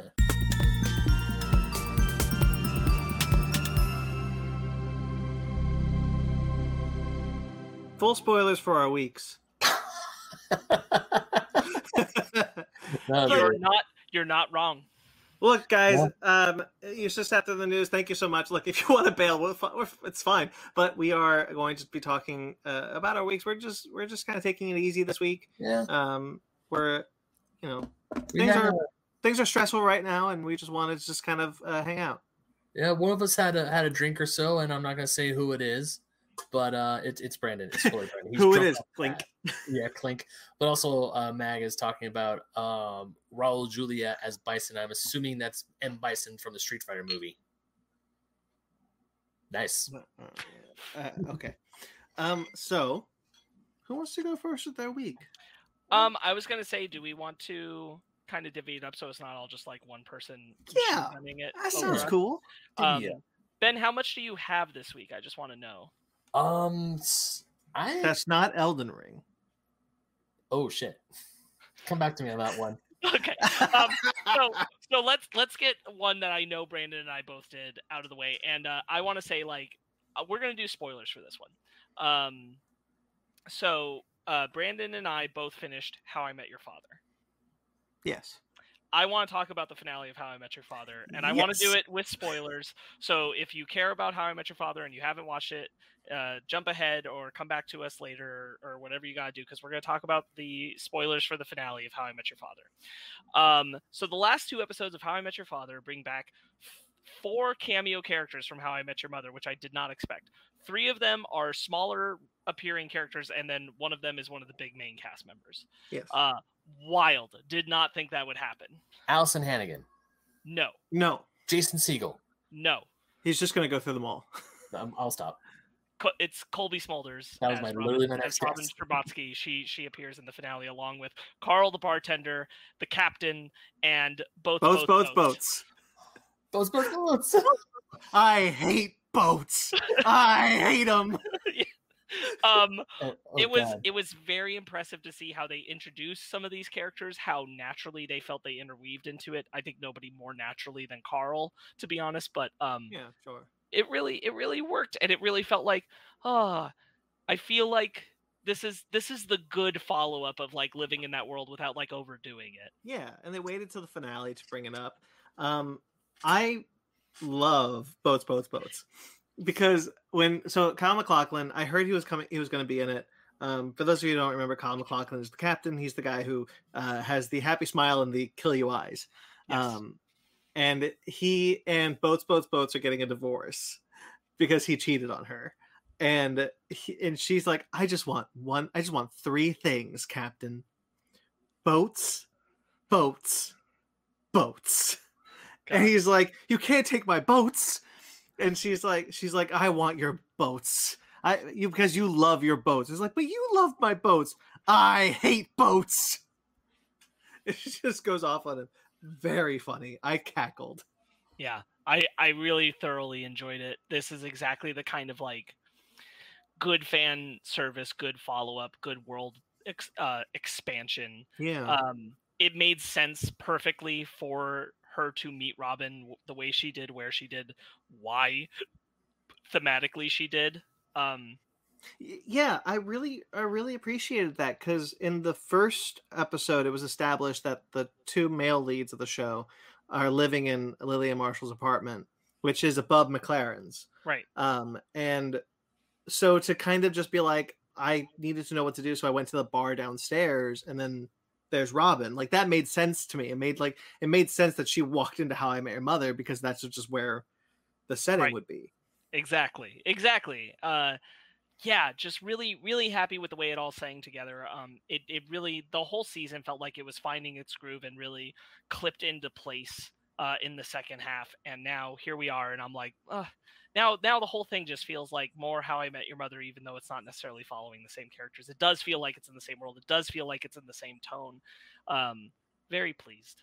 Yeah, I really like the show. I really like the new characters. I find them very relatable. Especially the musician dude. He's so funny.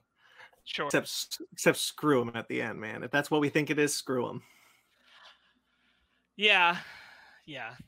It does look like he's a little hesitant to do it, though. Oh, for sure. So, you know. Yeah. But yeah, I really like the cast. I'm really happy for Hilary Duff to get this show. She's very good in it. Where the season ends is a very interesting place with a lot of characters split up. Yeah. I really happy with it. I can't wait for season 2. Yeah, I'm so glad we got to gush about it a little, because it's just really nice. It's really nice to have. I'm gonna look at something on my list and see, has anybody else finished the latest season of Rick and Morty? No. Okay, so I'm not going to talk in detail about spoilers about the last 3 episodes of Rick and Morty, but I will tell you, holy shit. They reveal a lot about Rick's past. And one thing in particular is at first said just like matter-of-factly, and like the script just keeps moving. And both Megan and I were like, so I will say the context is that Rick is speaking to a version of himself that is the manufactured memory version inside of Bird Person's brain of Rick.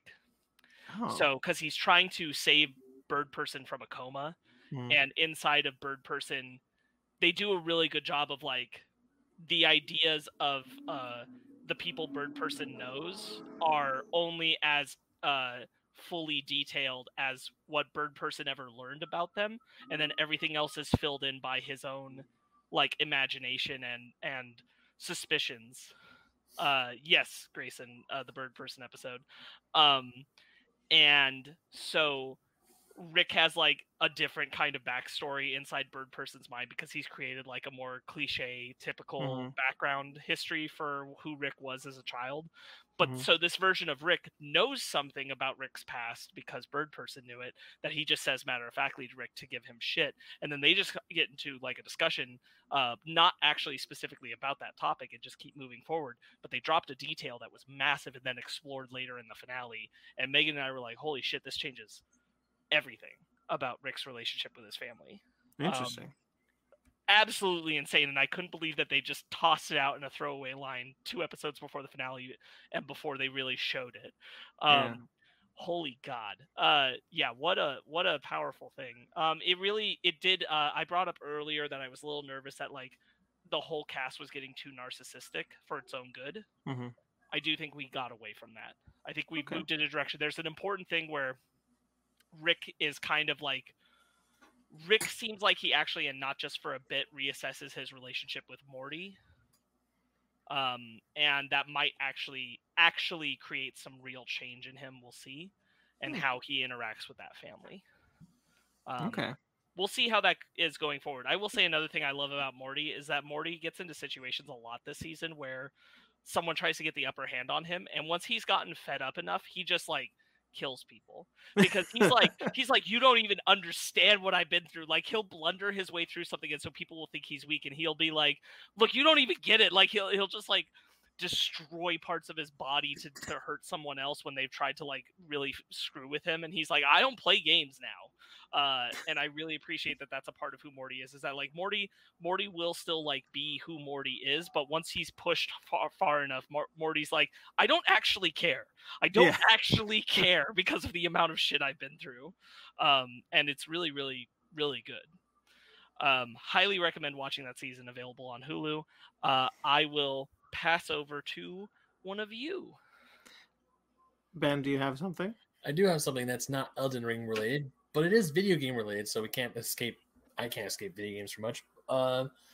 But the new Mario Kart 8 Deluxe tracks, they dropped this week. They dropped on Friday, and we played them. And I have to say, they are gorgeous. They are absolutely beautiful. But the one, I recorded an episode of Pause Menu yesterday, and one of the things that we brought up that me and my guest did, Super Nintendo Bros, he was bummed that they changed the cars in Coconut Mall, which is a very iconic track from the Nintendo Wii version of the game.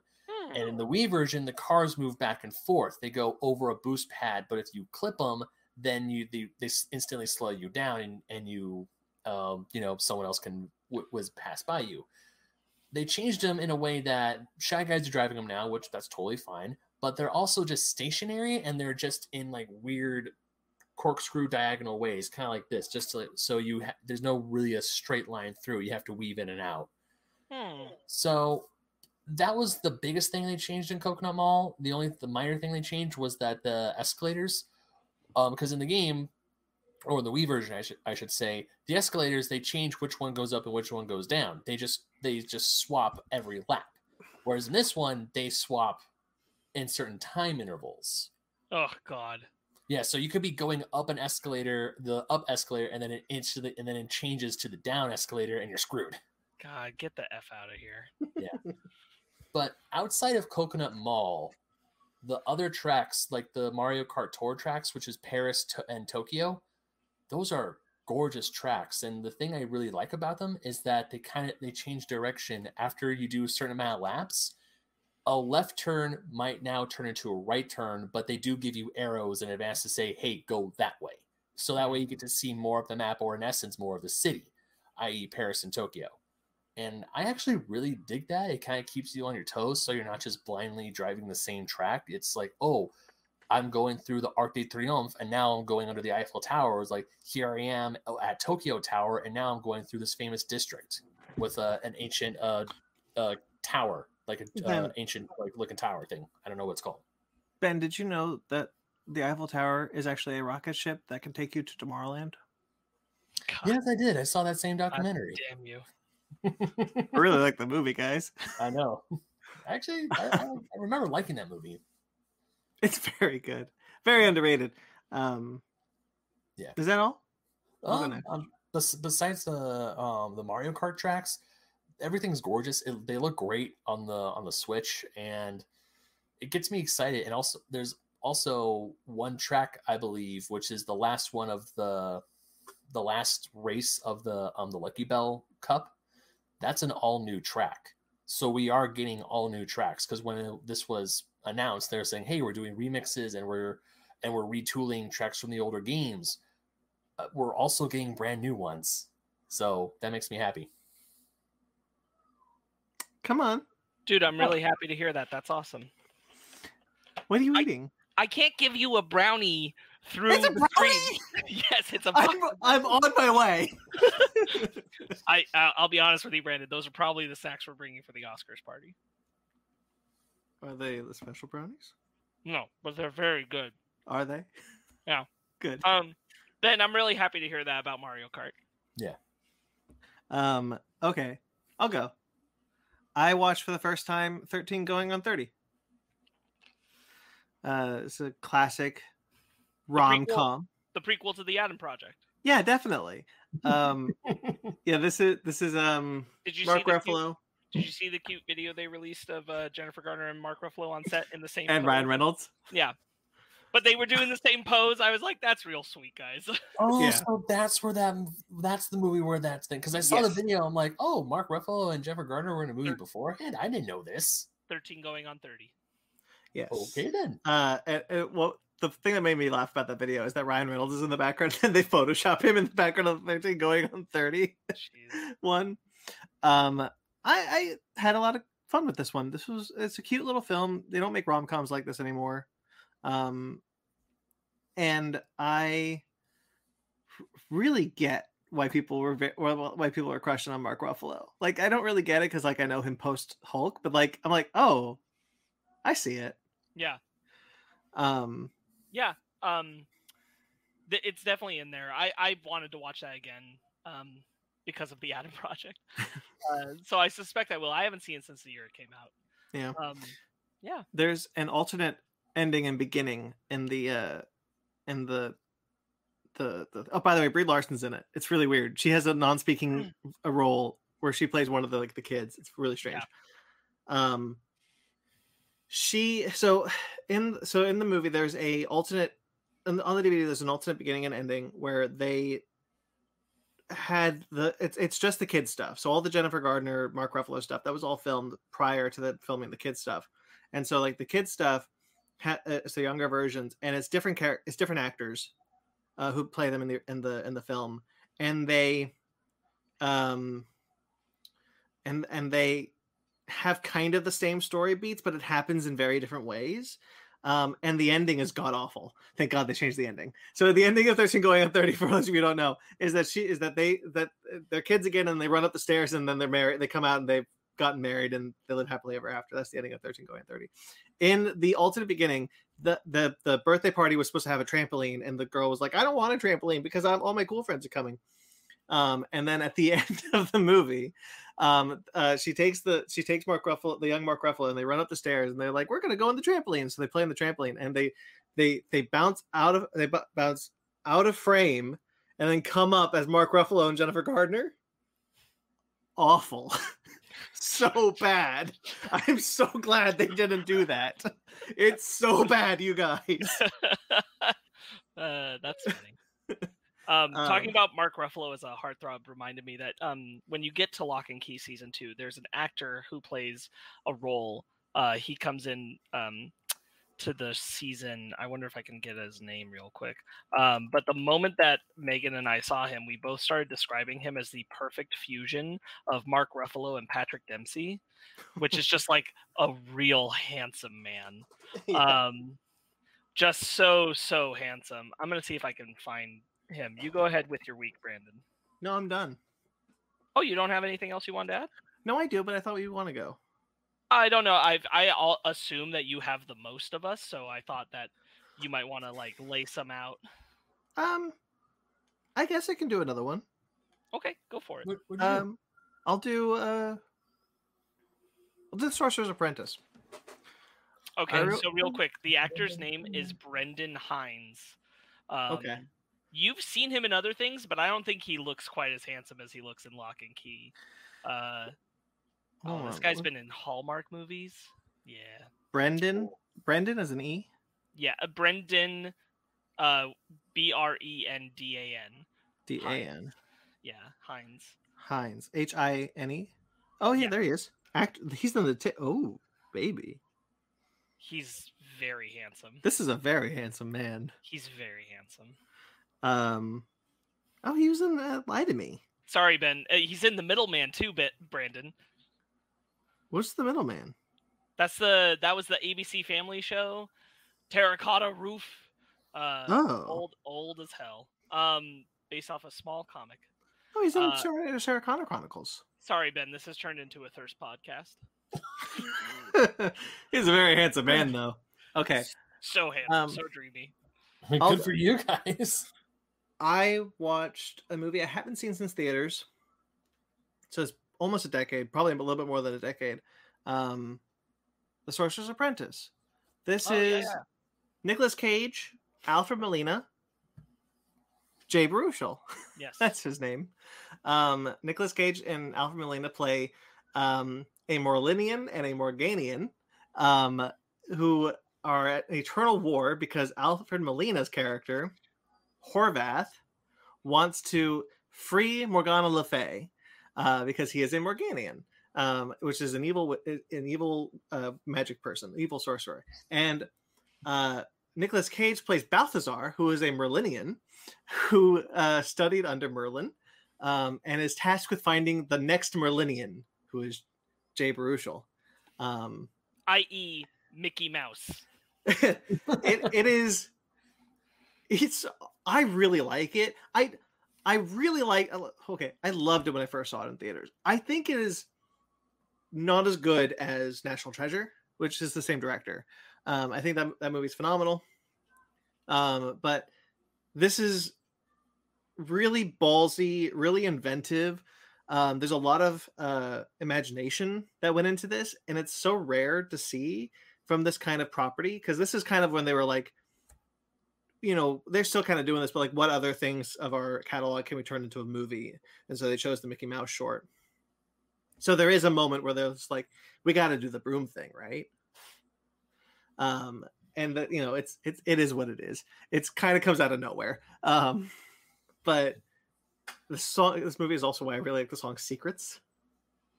Sure. Yeah, that's I remember that being very popular. The Tesla coils. And that. But honestly, I thought it was really, it's pretty good. It's really inventive. It's really fun. It's sold by the actors because like this is a silly idea, but Alfred Molina and Nicolas Cage honestly deliver really good performances that really help kind of this silly ass idea work. Yeah. I quite enjoy it. I wish I could say more about it with you, but I've never seen it. Yeah. It has been a very long time since I last saw it. I must have saw it on Stars just in passing, really. I mean, I did sit down and watch it, but I wasn't engaged with it. I was in my home. It was during the middle of the day, and I was probably looking around and getting distracted by other stuff. Thank you. I don't need to know the history of when you didn't see a movie. I mean, I did see it. That's the thing, because I told you about apparently the scenes I melded together. Yeah, because you thought the Tesla Coils did the Sorcerer's Apprentice song, but it didn't. It does the Secrets. What was I going to say? Final thought on that. Boy. Oh, I had melded my it's on Disney Plus. That's it. I was going to say it's on Disney Plus. Thank you, Disney Plus, for putting it on there so I can watch it. Yeah. Very cool. I'll pick it back up.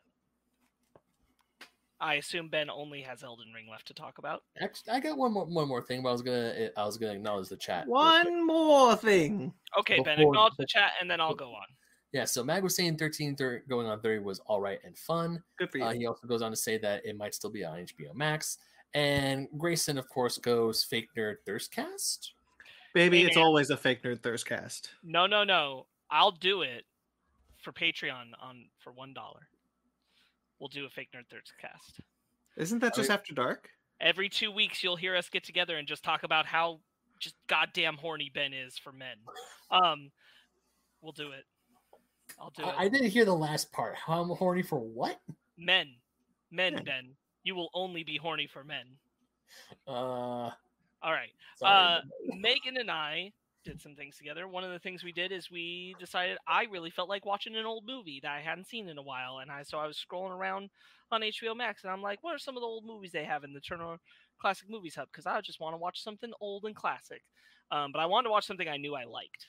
So we picked An American in Paris. That's a Vincente Minnelli film with Gene Kelly and Leslie Caron. I really enjoyed that movie, guys. It's a little hokey, and it has a similar problem that all old lighthearted non-drama films from that time have, which is that everything is absolutely going to the shits until the very last 2 minutes, and then it's magically okay. In the context of this film, for anyone who hasn't seen An American in Paris, what happens is that Gene Kelly falls in love with a woman who he meets in France, and he thinks has no association with anybody in particular, so he's just falling in love with her, but she's actually engaged to one of his friends, and he doesn't know that, and he doesn't learn it until very late in the film, and when he learns it, he decides that he's just going to let her go, much to his painful chagrin, and then she leaves to go get married in America with the guy at the very end of the film, and this is where the most iconic sequence of the film happens, where he has an imagination of living within his own painting of Paris, where he's going through this musical interpretation. Brandon, this is pretty much exactly what La La Land took its finale from. Oh yeah. Is this sequence of montage of moving through a story of love and life and the pain and but also the wanting that's happened between them in a big ballet. And then when he comes out of that, he goes sadly to walk back inside. And then the car pulls up and she comes out and the guy's there and he bids her farewell and she goes up the stairs and then she kisses him and they're happy because this man who desperately was in love with her and wanted to marry her is like, no, it's fine. Go be with him. Instantaneously. That's funny. Without a word. That's how it goes sometimes. An American in Paris is really, really witty. Gene Kelly is so exceptionally bisexual most of the time that he appears, but he's very clearly bisexual in this one for sure. Mm-hmm. But it's still just a privilege to watch him do his tap dancing. He's incredibly handsome. He's a great singer. He's bolstered by great supporting actors, which are we got Oscar Levant as Adam Cook, and George Guthrie as Henry Barrell. Both of them really talented singers. They have one of my favorite duet numbers between men in a old classic musical, where they both talk about being in love with the same woman, even though they don't know that they're talking about the same woman. Very, very good. And he mixes his whistling with Gene Kelly's tap dancing. Lovely. And Adam Hook has his own sequence where he imagines himself as a famous piano player who's playing for a concert, but everyone else who's in the composition and who's in the audience is also him. It's a really enjoyable sequence. It's just a lot of fun. 1951 classic film. Highly recommend if you have any interest in it. Really glad that we watched it this week. And I'll talk about one other thing. Megan and I started playing the Guardians of the Galaxy video game. I'm finally getting to put some time into it. The reason I've been putting it off for so long is because I'd been told that there was a good chance that it's something Megan would actually want to do with me. And because it's the video games where I can kind of share that video game space with her are kind of few and far between, I wanted to jump at that. So she was like, let's do that today. And so first couple hours into Guardians of the Galaxy, we're both really enjoying it. Really great character development, really good story. Gameplay is okay. Yeah, it's pretty okay. It's a little rough sometimes. A little clunky. Some of it's the shooting and some of it's traversal. Mm-hmm. Especially in the non-action scenes. I'm like, traversal could be handled a little smoother, but it doesn't matter because the game looks great, especially on the PS5. It looks incredible. And the story and the character stuff, so much good character stuff. It's so much fun to play, and we're making decisions about how Quill interacts with everyone. It's just a good time. You already know, Brandon, but I'm telling the audience and I'm telling Ben, Guardians of the Galaxy, good game. People were right. We're happy to be putting some time into it. I'm really glad you are. I can't wait to hear more about you playing it. As you remember, it was my number 3, I think, on my top 10. I'm sure it's going to take us some time to actually get through, especially with impending life changes coming up. But we're going to do it. And then I will share this next topic of conversation with Ben. Ben, let's talk about some Elden Ring, because I definitely played some. Hi, my name is Sparks Whitty, and it has been at least about 18 hours since I last touched Elden Ring, and I'm jonesing, but it's okay. Hi, Sparks.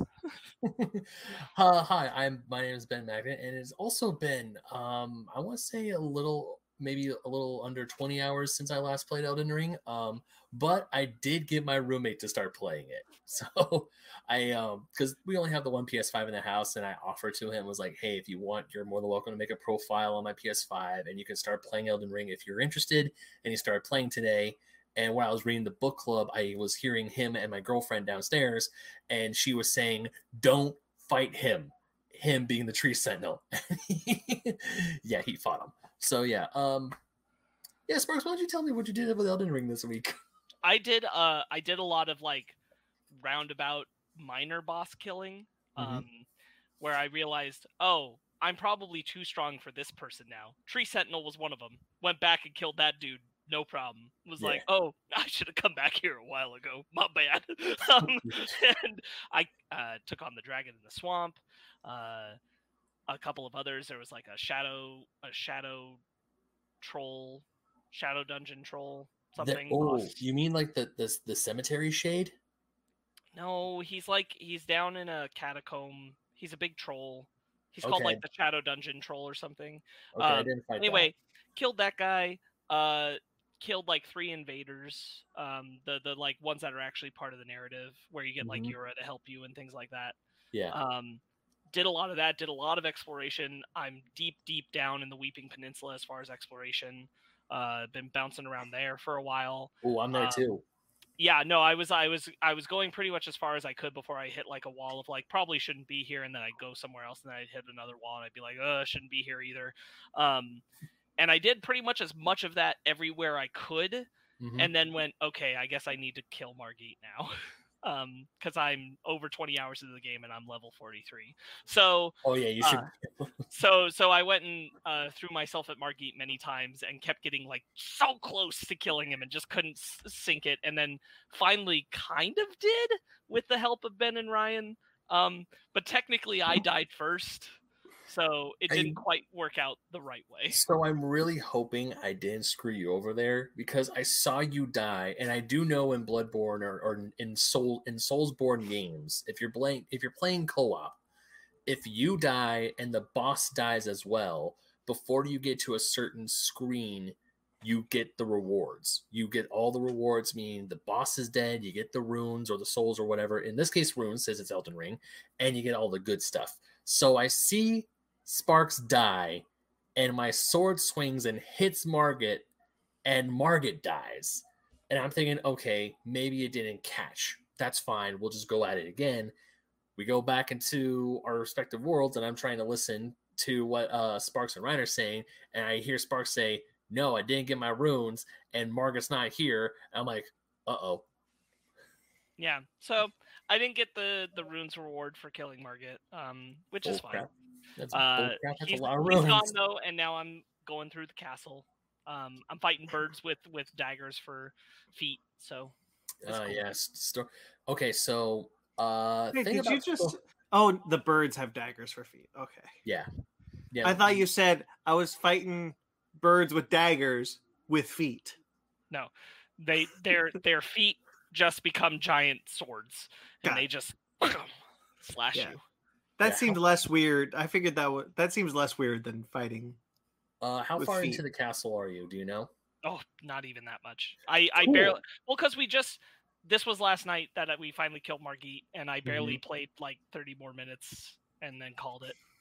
Okay, cool. I did not let a certain gentleman follow me, if you get what I mean. Is this a sex thing? No, there's a guy in that castle who, if you talk to him and say the wrong thing, then he'll follow you and steal your runes. Oh, okay. I don't think I fought that guy or talked to that guy. Where was that guy? So he's like, the moment you enter Stormveil Castle, like you're looking at the gate and you turn left. And you talk to him. Yeah, I talked to that NPC. And if you tell him, sure, yes, I agree, I'll take that back breach area, then the next time you die, he takes a percentage of your runes away. Oh. And the thing is, you can catch him. I learned this from podcasts. You can catch him in the act, and he'll be like, "Yeah, my bad. I'm sorry. I'll stop stealing your runes." But yeah, if you say that to him, and then you get killed later on in the castle, he'll have been following you, and he'll have taken a percentage of your runes when you come back to collect them. That mother effer.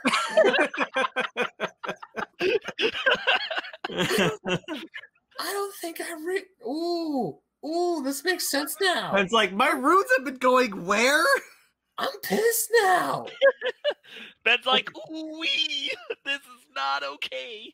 Ooh, does it only happen in Stormveil, or Yeah, it should only be in Stormveil.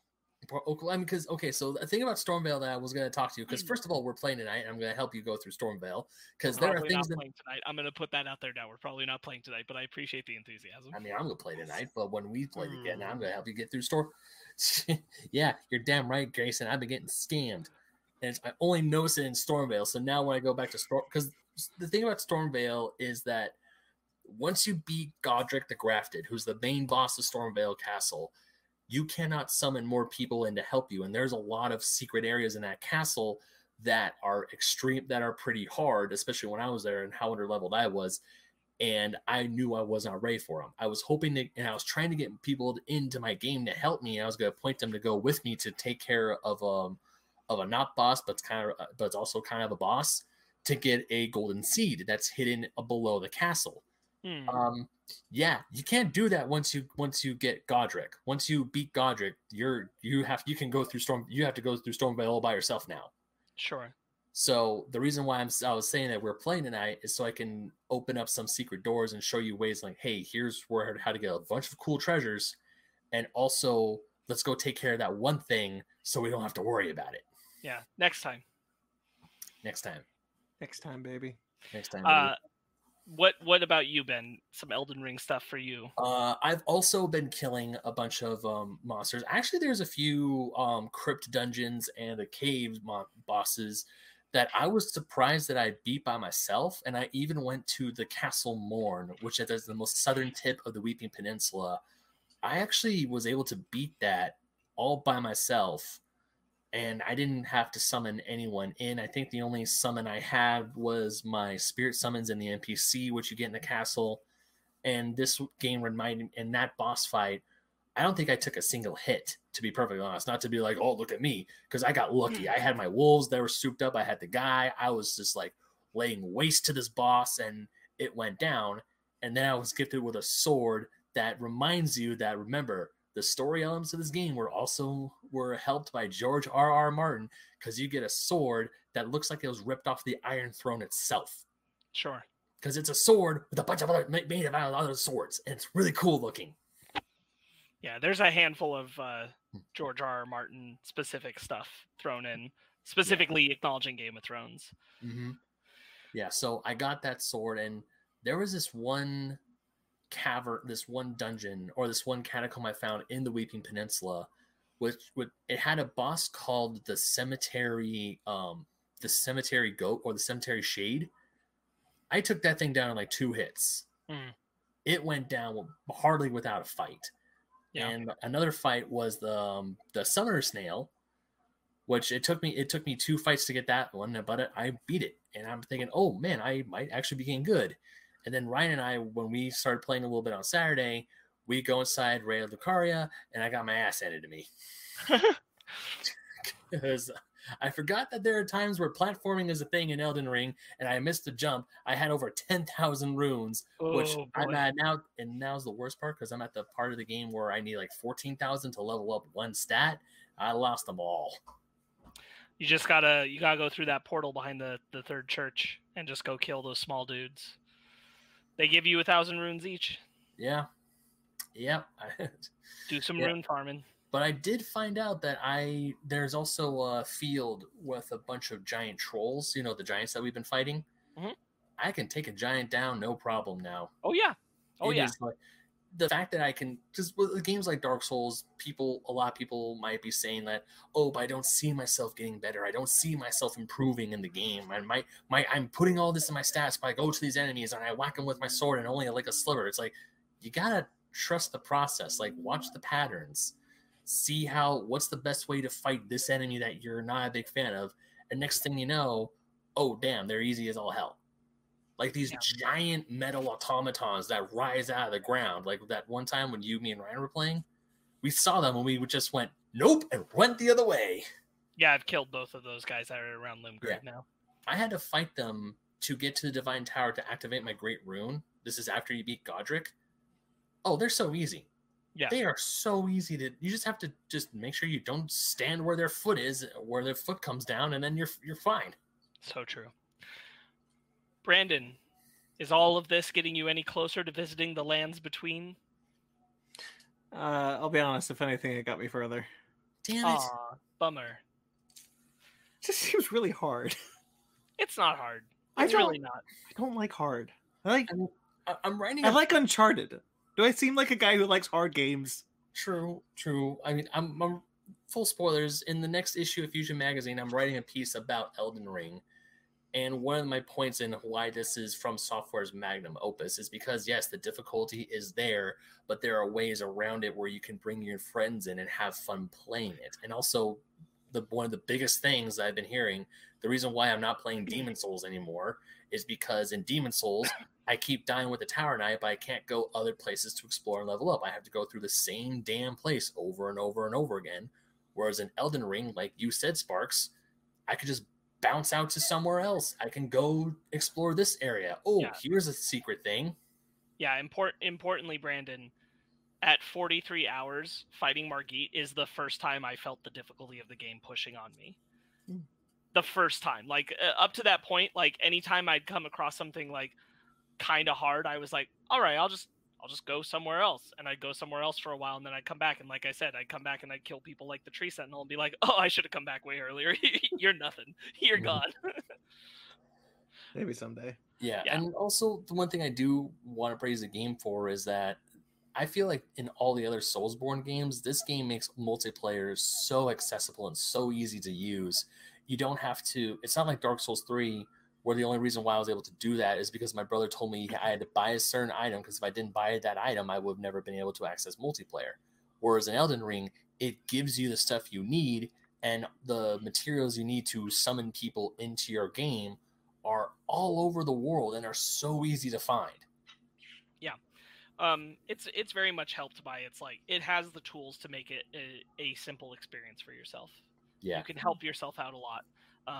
And I honestly, if I quit now, I'd still have been happy with the time I spent with it, because I got to do so many different things already without even really ticking into the first part of the narrative.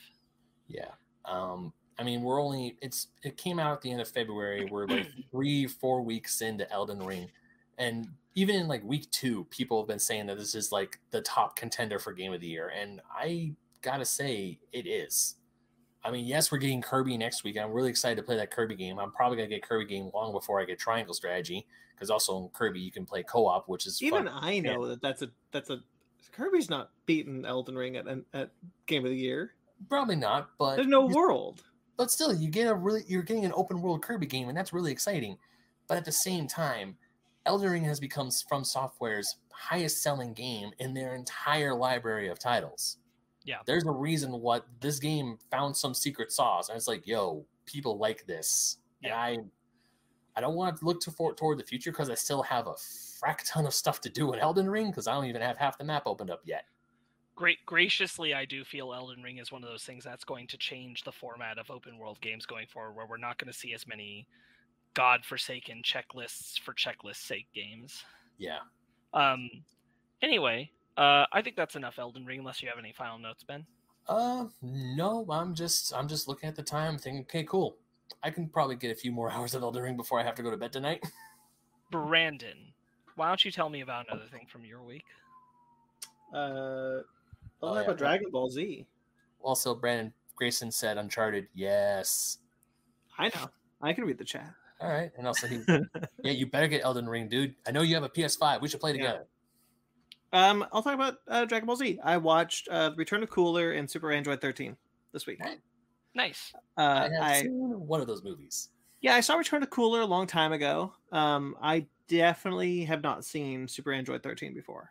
And if I have, maybe I saw the Team 4-Star episode. Mm-hmm. Maybe. I don't know. I'm not sure. Pulling a me now, aren't you?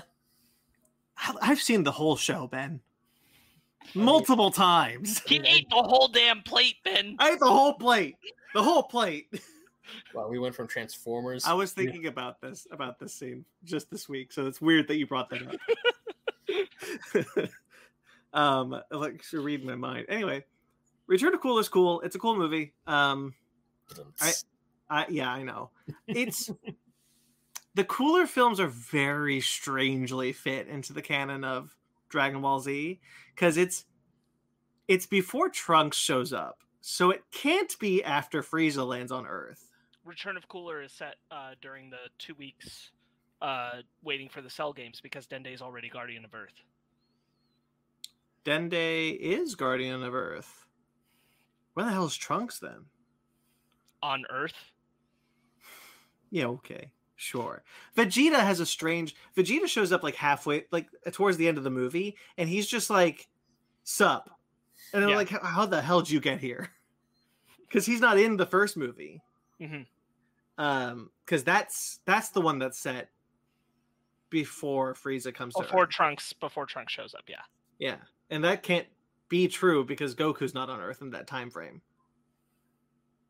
Because he shows up after Frieza. Or it could be set in the 3 years they're training for the androids. But then why would Cooler go there and be like, you killed my brother? Like, wouldn't he know that Frieza was alive? But Frieza's dead again. I guess so. Look, these movies don't fit in the continuity of the franchise. It's a little fun to talk about it, but mostly it's just frustrating. Return of Cooler fits okay. It's actually kind of surprising that they acknowledge the fact that Dende is Guardian. True.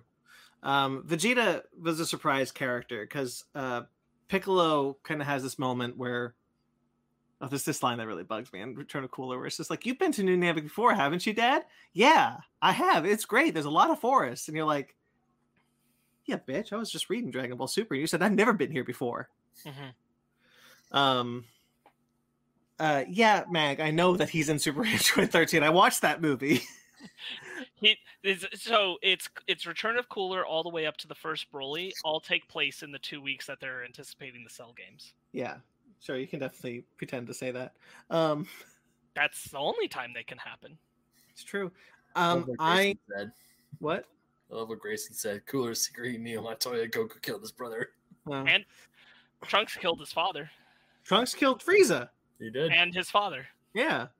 Yeah. Vegeta's going back to like Vegeta's inclusion in Return to Cooler is weird because it's not from this jump.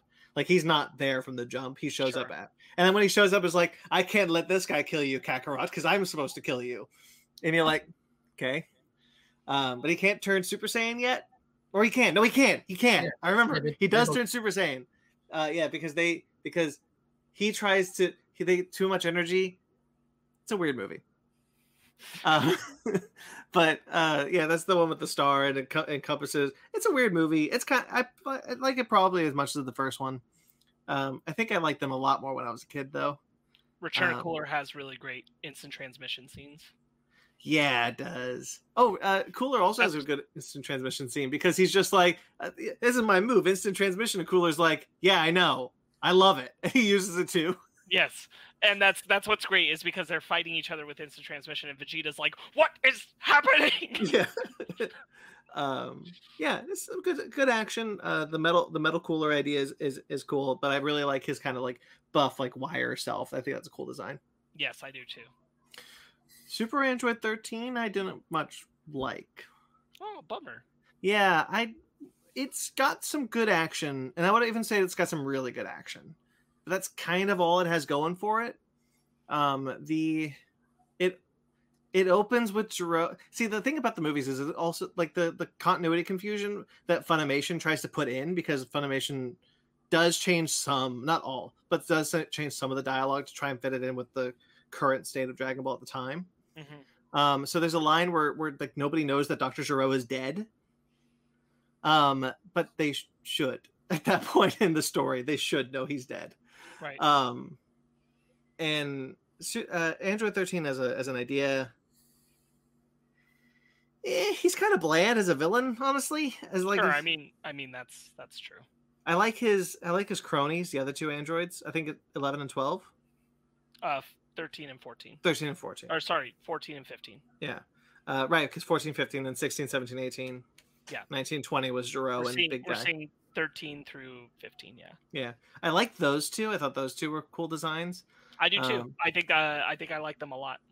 Yeah, and it also has my favorite Piccolo entrance, where Piccolo was apparently hiding under the ice the whole time just to protect Gohan. Yeah. And it's brilliant. Like you do when you're a good dad. Yeah, like you do when you're a good dad. Because there's a bit where like Gohan blasts Android 13, and then Android 13 is like, whatever, and he just shoots a blast at Gohan. And then a blast shoots up from the ice in front of Gohan to deflect it. And Gohan's like, what the hell was that? And Gohan's like, it was Piccolo, I know it was. And sure enough, it was Piccolo. He was there. See, the more important question you're not asking about the continuity of like when these are supposed to take place, because Return of Cooler has Dende as Guardian, is that Gohan is supposed to be Super Saiyan in Return of Cooler and Android 13. Yeah, that's true, but he's way too young. Yeah, well, he's Super Saiyan in Broly. Yes. Weird. Yeah. Yeah, and then there's a really cool triple Super Saiyan transformation. So two things I want to say about Android 13, and then I'm done. There's a really cool Super Saiyan transformation when like Vegeta turns Super Saiyan, then Trunks turns Super Saiyan, then Goku turns Super Saiyan, and like Krillin looks at that and you see the 3 Super Saiyan powers, and that's really cool. It's a great shot. It's really cool. And then it also has one of my favorite Super Saiyan D transformations where like Goku talks to Piccolo and you see like the aura like go up his body, and as it does, his Super Saiyan form dissipates with it. So like you see the hair change color like cell by cell almost as it's going up his body. Really cool. Yeah. I know you thought of this movie when you said it, so you don't like the Spirit Bomb. Yes. I think the Spirit Bomb is good in the series. I don't like when the Spirit Bomb is used in movies, because it's always reduced its impact. Yeah, I think I'll agree with that. When it's used in the series, it's used 3 times in Dragon Ball Z. Mm-hmm. It's used when Goku gets a very small amount of energy from Earth and passes it to Krillin to take Vegeta down. Yeah. It's not the like giant ball thing. That's saved for trying to stop Frieza on Namek. And then Boo. And on Boo, with Boo, I like it so much because of the way that they use Hercule and Vegeta trying to get everybody to help Goku get enough energy to stop him. Sure. I think I'll agree with that. I think they're thematically like it really works. The idea of like Goku being able to be a conduit for the energy of all these things responding to these awful forces, but like the movies never use that right. My issue with it, I think, is stemming from the fact that in most of the movies he's used it as kind of his final attack. Mm-hmm. And I just find it a boring attack. Like I know it's his most powerful move. It's more powerful than the Kamehameha wave, especially at that point. But like, I just kind of find it dull.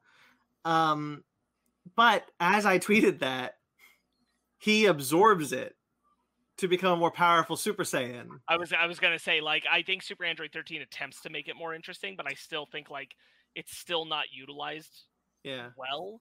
I agree with you. I agree that like I think the Spirit Bomb can be lame. I think that I like it in the series because it's literally only actually truly defeated a villain one time, and that's Boo. Yeah. If you're just going by the series, it's only it's knocked Frieza down a lot, but it didn't defeat him. Yeah. And it didn't defeat Vegeta either. My favorite use of it though is the turning of Ultra Instinct and Super. Sure. Yes, that's also a very good one. That's what I mean. Really good. That's what I mean. Is like in the series, I feel like it's always been utilized well and sparingly. That's true. I think I'm kind of feeling the fatigue from the movies right now. Sure, the movies will pull out a lot of hat tricks from the series that are usually like. The thing is, like, Super Android 13 is you're never convinced that he's as big of a threat that requires the Spirit Bomb. Yeah, that's true. Not when you compare to like what has needed it and what the lengths they've had to go to use it in the series. Yeah. Yeah, that's all I have to say about that. About the I'm continuing on to Broly. Woo! Woo! Not the great Broly, the original Broly. The original Broly. The Kakarot! The one where his motivation was that he was next to a crying Goku. Yep. Oh, that was so. He's so cool, and his origin is so lame. Yeah. That's so lame. His origin is so lame. That's yeah. I can pass it off if there's more you want to say. Sparks. How much more do you have? I can lump 2. I can do 2. Okay, so you got 2 more? Yeah. Okay, then I will go ahead and pass it to Ben. Ben, what's your other thing? No, I'm out. Oh, I thought you had one. I thought you had one more. Oh no, I didn't. It's not much, but after that Elden Ring conversation, I totally forgot. I finally went back and bought my comic books this week or today. Have I read any? No. No. Not even close. Because Elden Ring. Yeah, because Elden Ring.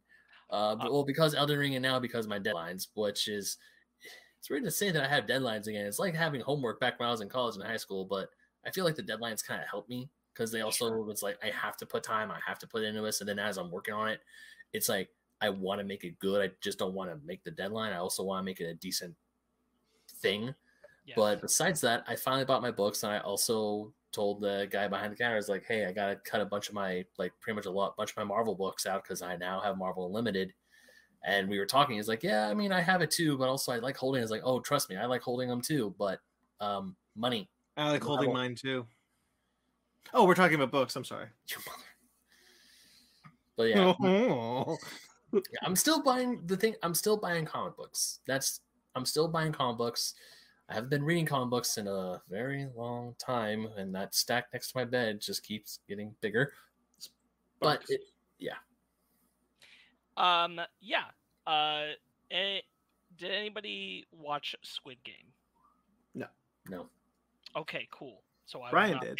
I know, and he's not here. I will not be talking any spoilers about Squid Game, but I watched all of Squid Game with Megan this week. We finally got around to it. Guys, do it. Holy shit, do it. They were right. They were right. It's very emotional. It's very compelling. It's very well made. It's really well shot. Really great performances. I highly recommend if you're going to watch Squid Game, or if you're going to rewatch Squid Game, if you're a listener who's already done it and you didn't do this originally, I very much recommend watching it in the Korean rather than the dub. I think you get a lot more out of it. Importantly, there are characters that are speaking English and not speaking Korean, and if you're watching the dub, you're not going to know when that's happening and when Korean characters don't know that they're speaking English, what they're saying, because they're speaking English. I think that it's benefited from watching it as it was originally aired. Really, really enjoyed it, guys. It's really good. It does have some things where I'm like, oh, man, this just kind of sucks. But like, it's me having problems with like ways I wanted characters to end up, and that's not necessarily meaning that the story isn't like good or told well. I think it is. I think they just make choices that like really, really just like screw you, and I'm like, oh man, really? All right, I guess screw me. I thoroughly enjoyed it. So did Megan. Like we were really going through it. And there was one night where she was like, "So you want to just like stay up till 6 a.m. and finish Squid Game?" And I'm like, "Honey, we can't do that. We both work tomorrow. Like, there's no way." But it had us. It's very good. It's very good. I can't say enough good things. Everybody was right. I'm really glad that we finally got around to it. The hype train did die down, but I didn't feel like I got oversold. I felt like I was graciously welcomed with a nice, very, very entertaining property. Great characters. Okay. The last thing I'll talk about is Mobile Suit Gundam. Nobody's surprised. I'm still watching Gundam. I'm not done, but I'm getting really, really close. Really, really close. I'm now at the point, Benjamin, where they are actively pursuing the new type storyline stuff, which this show does not properly introduce. No. They just kind of throw it at you. Yep. Ben, why don't you talk about new type real quick? So new types are essentially, in the show, the new type is the next step in human evolution. And the way that it's supposed to happen is that people who are born and raised in space have this higher level of precognitive abilities. Essentially, they see, it's a better sense of like, think of spider sense in a way, where they see danger happening, but they can either dodge it, avoid it, or essentially they dodge it, avoid it, and essentially it doesn't hurt them at all. So new types in the Mobile Suit Gundam universe are people who are specifically born in space. They grow this ability, and they're on both the Federation and the Zeon side, but the Zeons know about him first because Char Aznable, he's the new type. And then, of course, you get Amuro Ray, and then it's just like, oh my god, next step of human evolution. There's a whole bunch of other shit that happens later on down the line, but that'd be spoilers.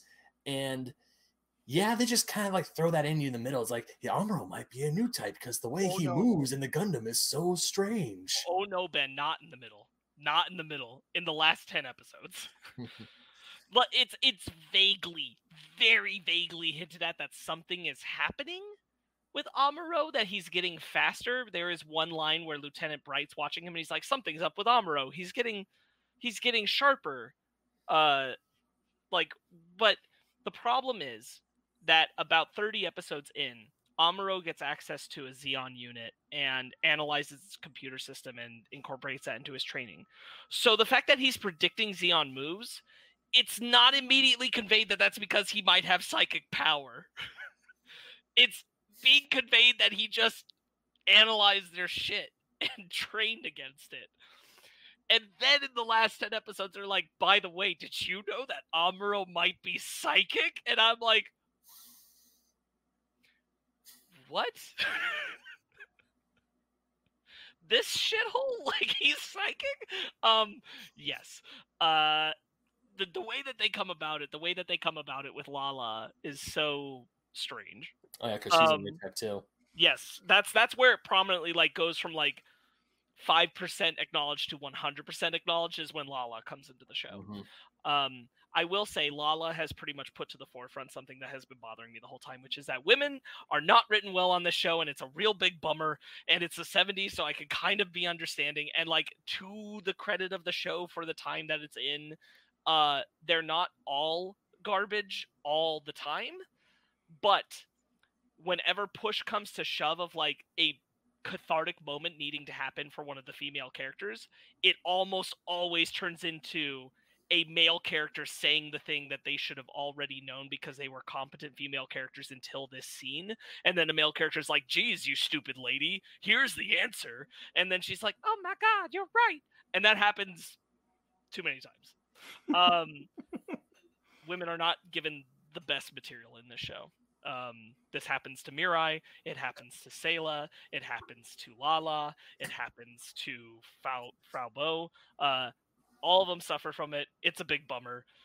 What are you gonna do? Yeah, I do wish that was done better. And Lala really brings it to the forefront, because I'm like, wow, this is like a nothing character who just exists at the whim of Char, and she's a plot point more than she's a person. The second she came in, the second she comes in, I'm like, who the hell are you supposed to be? And the fact that both Char and Amuro have this huge thing for Lala, it's like, oh my god, Amuro, you hoe. Yeah. Because let's see, there's Miss Matilda, there's Frau Bo, there's Sayla, and now there's Lala. Let's be fair. Miss Matilda was just the first time Amuro realized he could get a boner, and then he just had to kind of deal with that. And like, it's very clear that that's what's up, is that Amuro is like, I don't understand, but I'm thinking about Matilda all the time. That's super weird. Then he meets her fiance, and he's like, oh, I'm sorry. God damn it, Amuro. It really... really sucks because yeah, you're right. He's not that good of a character, but he is the main character. It's like, damn it, why? So I'm within 6 episodes from the end of the series, Oh boy. and I will say that like I desperately wish that the women never had a moment where they were written that poorly. To be fair, like there are a lot of moments where they are written well and they're doing things, and like Fraubo is one of the most constant ones who's calling Amuro out on his shit. So like it happens, there is good writing for them, but like more often than not, it usually, when it's a big cathartic turn for them, it always seems to be prompted by a male driving that narrative. I think the worst offender of this is Lieutenant Slaggart and Mirai. He's the one who like comes onto the ship and he's like, "I'm the hotshot pilot. Hey, hey, hey!" And he meets Mirai's sniveling like fiance dude, and he like slaps her for not acknowledging his affections when he's offering to sacrifice himself to save the crew. And I'm like, this is just a mess. And then after that, she's like, "I think I love him now." No bueno. There's so many other good things in the show, and I've talked about them many weeks, but I had to acknowledge that there are some problems still because this is 1977. The other thing I do want to mention is that I'm 6 episodes from the end of the series, and I don't know why any of the people on White Base care about what they're fighting for. I understand what the problem is between the Federation and the Zeon forces, but I don't know why these characters are invested in it. I just assume at this point that never gets explored. Yeah, that's a big bummer. Not really. The whole like it's realistically only problematic because it's one of its best things, one of its best qualities about the show is also kind of its Achilles heel. Because one of the best things about the show is that I've seen that on both sides of the war, there are really competent, caring, thoughtful people who are just caught in a war that they kind of wish they weren't. And there are also assholes who are taking advantage of the war and using it to profit for themselves. And that's happening on both sides. There is no black and white, no good and bad. The problem is that because there is no actual personal investment of what any of these characters believe about the conflict, they thus seem like they are living in a black and white war, but they're not. The amount of times where Amuro has been confronted with realizing that there is another person, a person who he could actually like care about on the other end of the things he's fighting, and then he just slaughters millions of Zeon fighters. I'm exaggerating, it's not millions, but like he slaughters a whole lot of Zeon fighters who are just like that person without even thinking about it, is a little jarring. That like I don't understand why Amuro thinks he's doing this. Not great. Not it's kind of a bummer. Yeah, I mean, thankfully in other Gundam, like Mag is in the chat, he mentioned the coordinators in Gundam Seed and Gundam Seed Destiny. At least in that show or that series, the war does start off as like there's a reason why they're fighting, and then when both sides are shown their true colors, the main character and the ship that we follow, they essentially they start fighting a war on two fronts instead of just one. So I mean, that's tiny spoilers for Gundam Seed, but you're right. And that's one of the things I love about the ancillary material of Mobile Suit Gundam, especially in Mobile Suit Gundam The Origin, where you see how bad the Federation is. You see why the Zeons or the colonists decide to move and form their own principality, but then that bites them in the ass because of the Zabi family. I am very excited to get to The Origin because I think it's going to help with a lot of this, but that series came out so much later than this, and this doesn't do it, and it's just so frustrating to see like thoughtful consideration of both sides in a war, and also no justification of why the people we're following are fighting it. I mean, like, it's one of the reasons why Char's one of my favorite characters. I do know why he's fighting. He hates the Zavi family. And I get it. I understand why. I'm deep enough in the show and I understand what's up. Zeon and the Zavi family are actually two different things. And the Zavi family taking over the Zeon Empire made things worse. But again, this is kind of a fault of the show. It's hinted that Rumbo Rawl is not crazy about the Zavi family. And that implies that he was more aligned with the Zeon forces before. And now he's just kind of like, well, I'm a good soldier, so I'm here. But it's not deeply explored. You kind of have to read between the lines on that one. So it's one of those things where I'm like, God, Gundam, Mobile Suit Gundam is just like so close to really fully exploring this stuff, and it's just I'm now so close to the end that I know like it's not going to happen here. I'm sure it happens other places, but it's not going to happen here, and that's a bummer. Yeah, Brandon, you'd like this show. It's cool. I'm sure. Got a lot of great stuff. Maybe the real route you want to go down is I'll find out at some point is the trilogy. I think what I'm probably going to end up doing from here is I'm going to watch The Origin next when I finish this, because I want that background, especially on Char and Sayla. Boy, do they really like run the gamut on taking a long time on exploring that shit. But like I do want to watch The Origin, and I think after I watch The Origin, then I'll watch the Gundam trilogy that recaps this series and see how I feel about that, especially because like the animation's like ticked up and just listening to you talking about watching Gundam makes me just cannot wait till that merger with Crunchyroll and Funimation happens so I want to rewatch Gundam now. It's been so long. Yeah, it's solid. It does have a lot of really great stuff. Most of its problems come from like the time period set in and budget constraints, I imagine. But like, there's some story stuff where I'm like, man, you're like right up to the line of being something really incredible, and you're just not crossing it. That's it though. That's all I have to say for my week. Brandon, tell me about the other spacefaring adventurers. Oh, I'm not going to do that one yet. God damn it. I'm going to do this one. I'm going to do Radiant Black. I read some comics this week. I am very intimidated to read my comic books. Mostly due to mental health issues. I have a mental block that gets me just not in the mood to read my comics, but also my stack is huge. But I decided that I was like, you know what? I really like this book. I'm just going to look through my stack, pull out this book, and read it. I was 1, 2, 3, 4, 5, 6, 7, 8, 9, 10, 11 books behind. I read 8 of them. Excellent. I love this series. Well, that's great. This is Radiant Black. I read the first 3 issues ages ago, and I really liked it. I connected with it immediately. It is it's about a guy who was driving for Uber, but his passion is writing, and he wrote a novel, but it didn't work out. So he goes home to live with his parents in his hometown, and in his hometown he finds what's called a Radiant, which is this black hole that he connects with himself, basically becomes a Power Ranger. It's kind of Invincible meets Super Sentai. And so like the book explores how there's a larger world of these Radiants. There's different colors. We've met Radiant Pink, Red. Well, we met Red first, but we met Pink and Yellow. And then there's robots and bad guys in the space war. The character work is really great. This is some of the best writing I've read from Kyle Higgins. There's clearly so much passion that he's putting into this. This idea that like these are millennial kids, essentially. Well, not kids, because millennial's not a kid anymore, but these are like millennials dealing with the world and they're becoming superheroes. And so at that point I kind of find it very relatable. But the art is gorgeous. The way there's one issue that's all blacklight. It's beautiful, guys. It's just so it's beautiful. I wish I could pull it out, but it would take too long to just be like, look at the art, man.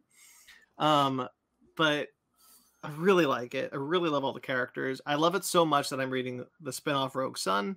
Not really a spinoff, it's kind of set in the same world. Rogue Sun's great. I interviewed the writer.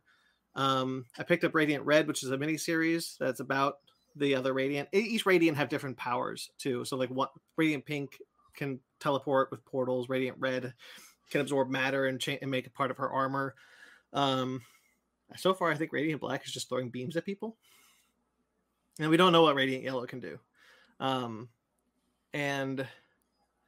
There's a new book, Inferno Girl Red, that's coming out, I think, towards the end of the year. But they all kind of converge in this book called Supermassive, which I haven't read yet. I'm about an issue away from it. That's kind of the big crossover to be like, this is the massive verse. This is the world that these heroes all exist in. And yeah, I really like it, guys. I'm so glad I'm reading it. I'm just like so jazzed. I almost finished it. I almost caught up because I just couldn't put it down. And it's after having this mental block for so many months, it's just so nice to pick up a book that I couldn't put down. Very happy for you, man. That's awesome. Good. Now we'll talk about the other spacefaring thing I did. I watched Star Trek Discovery, Star Trek Picard, and Star Trek 4: The Voyage Home. It's related to Picard, so I want to watch it again. The movie was really funny. That's a great movie. I heard it's one of the best Star Trek movies, one of my favorites. William Shatner is fantastic. You know Leonard what? Nimoy's My fantastic. favorite. Yeah, it's the one with the whales. Interestingly, So the one with our hometown. yeah, I have lived in 2 places that have been filmed that have used Star Trek films that have been used in Star Trek films. The San Francisco Cetacean Institute in Star Trek 4: The Voyage Home is the Monterey Bay Aquarium, which was like 10 minutes from where Sparks and I grew up. Yeah, it's a good movie. But I watched Star Trek Picard. Guys, Picard is, to use Sparks vernacular, Picard is sending me. It's very good, and I hate that.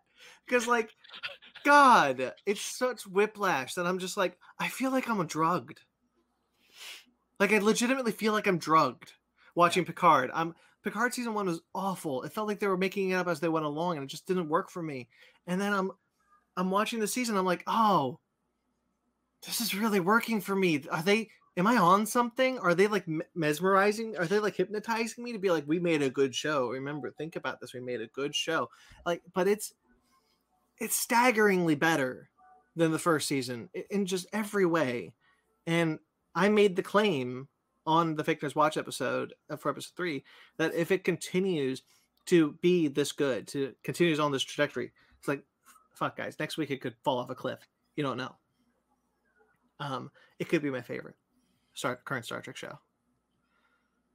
And just, there's a great joke that I think you guys are going to get. So they're in Los Angeles 2024 now. And there's so many Star Trek references. The production designer for Star Trek Picard watched our episode of Fake Nerds Watch and said he liked it. That was so cool. The production designer for Star Trek Picard season 2, wonderful man. He is making the production design just so, like, I can tell that these people care about Star Trek and the world and building this world, so like it helps me care more. But there's a bit where like they're standing up on this giant building on this big building in Los Angeles, and it's 7 of 9 and Raffi, and they're looking out up upon LA, and they look over in the valley and it's on fire. The canyon is on fire. And I laughed because of course it's on fire. It's always freaking on fire. Mm-hmm. And I told Cookie about that as a joke, and Cookie was like, I don't get it. And I was like, right, because it's a freaking regional thing. You're only going to find that funny if you live in the valley. Right. This freaking Burbank's on fire right now, guys. It's like the La La Land bit. So in La La Land, the opening song is Another Day of Sun, and they're talking about how hot it is, how bright it is all the time, how sunny it is. And then big title cards, winter. Mm-hmm. My theater, raucous laughter. Found that hilarious. We watched it in LA. Very funny. We were all laughing. It's a funny joke. Go to Monterey to watch the same movie. Whole bit, winter, not a peep. Because it's a regional joke. Right. Yeah. Really like Star Trek Picard. This episode, I bring it up specifically, not to gush about it, but I'm bringing it specifically because the director of this episode is Lorraine McFly from Back to the Future. Oh. Which was really cool because this was the episode that they go back in time. Mm. So they were marketing that like, hey guys, we did a time travel episode with someone who knows a thing or two about time travel. Enter Christopher Lloyd, and he's like, "Hi, I'm here." I directed this episode. There's some excellent stuff with the Borg Queen, where she like, where she and Alison Pill have a great scene where she ends up with like, "You've impressed me," and you're like, "Oh shit, he shouldn't have done that." The back in time method they use, the looping around the slingshot around the sun to open a time warp to go back in time. I realize why that's my favorite version of time travel in Star Trek is because it's so active. Most time travel methods in Star Trek really passive. Like you fly through a wormhole, you open up a chronoton, whatever, blah, or whatever. You have a transporter that can whatever. You know, there's a guardian of forever who was just like, here, go through me. So like it's all passive, right? But Star Trek, but the slingshot around the sun is so active. Like the person on the ship is like the ship's like moving and it's dangerous because like you could fall into the sun, you could die.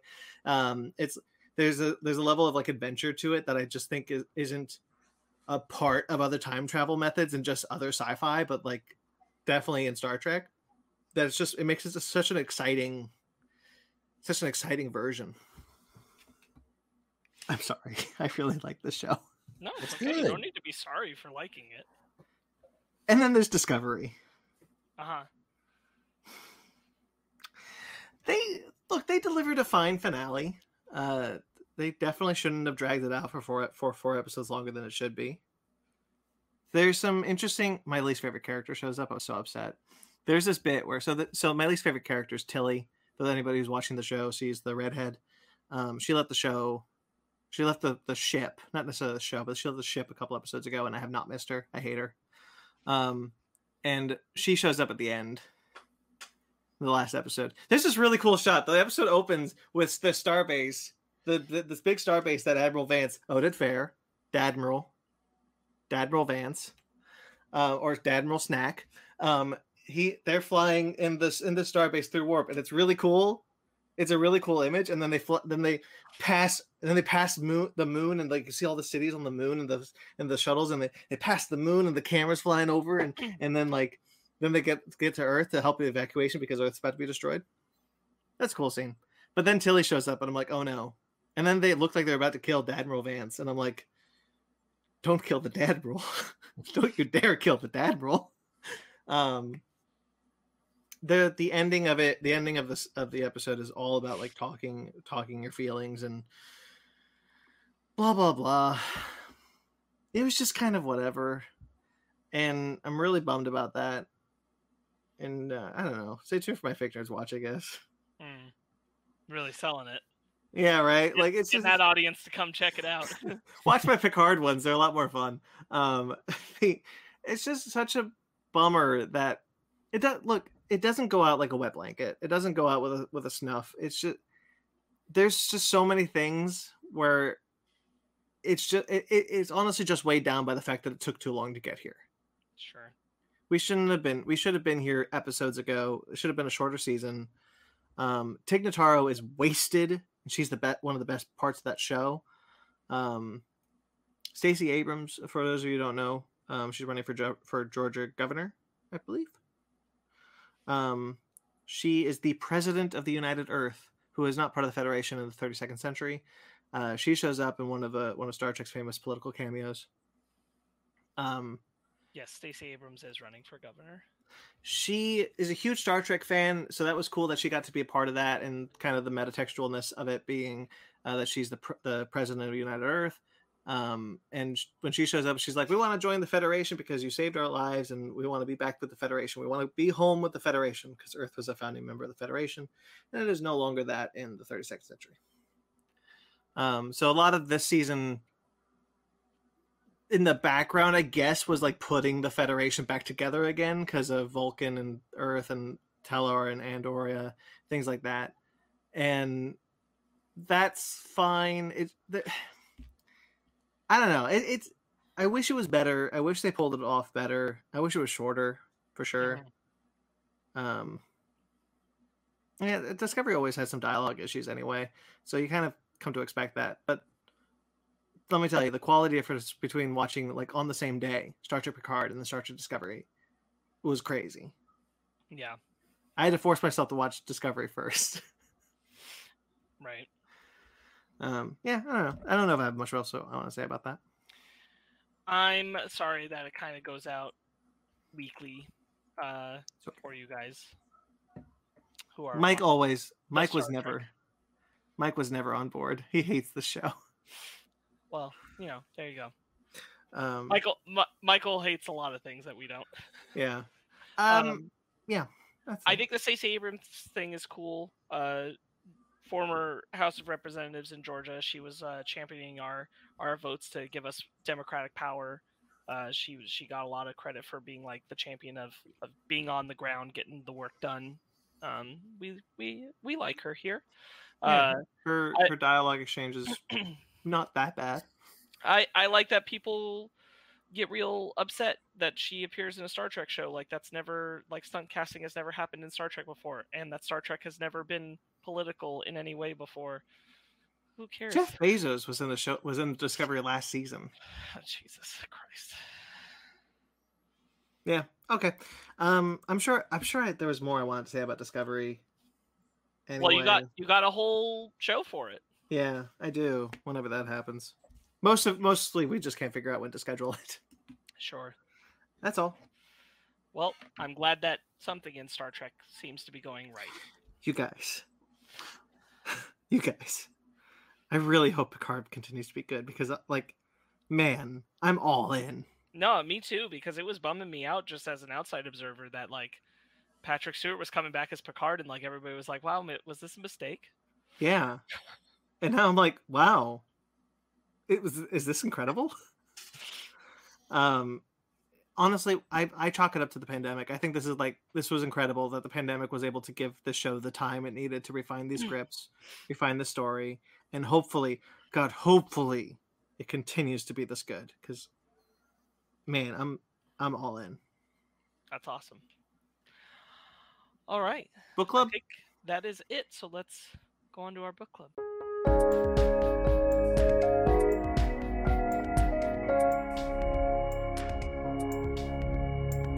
Hi there, you friend. tried to time that with the. Did you? Okay, you don't know this because you can't see the screens below us. But he. Oh, I can. No, I know you can, but I'm talking to Sparks. Audience.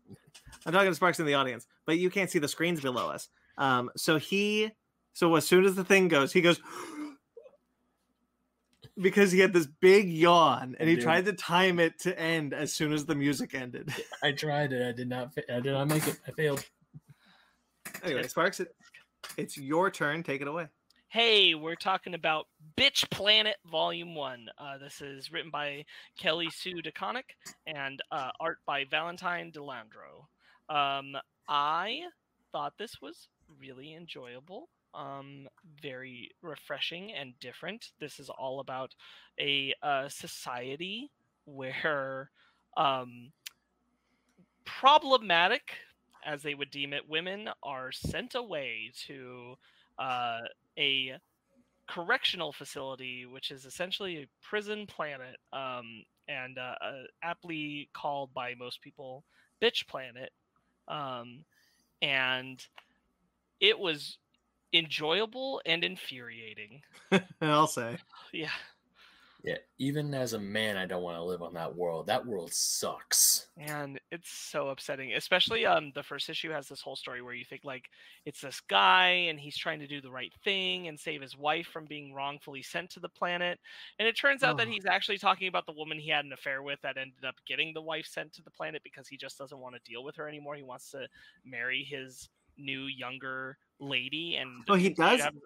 He did marry her prior to that. Yeah, that's what I mean. And so, like, that's why the bureaucratic bullshit happens. And so he's getting back together with her. And so the male society is like, apologies, we'll never let anything like this happen again. How dare anything ever interfere with your male destiny of power, you giant penis individual. and then has his wife killed on Bitch Planet. Man. So upsetting. It is upsetting, and it's really great that there's a comic out there that can be like, look how upsetting this is, and it's like, yeah, you're right. Yeah, this was basically if all the bad men won. Yeah. Right. This is the world where just like the fathers, like this whole thing where like there's one person who's there who is basically on. I know she's got other things, but she's basically only there because she's obese. Mm-hmm.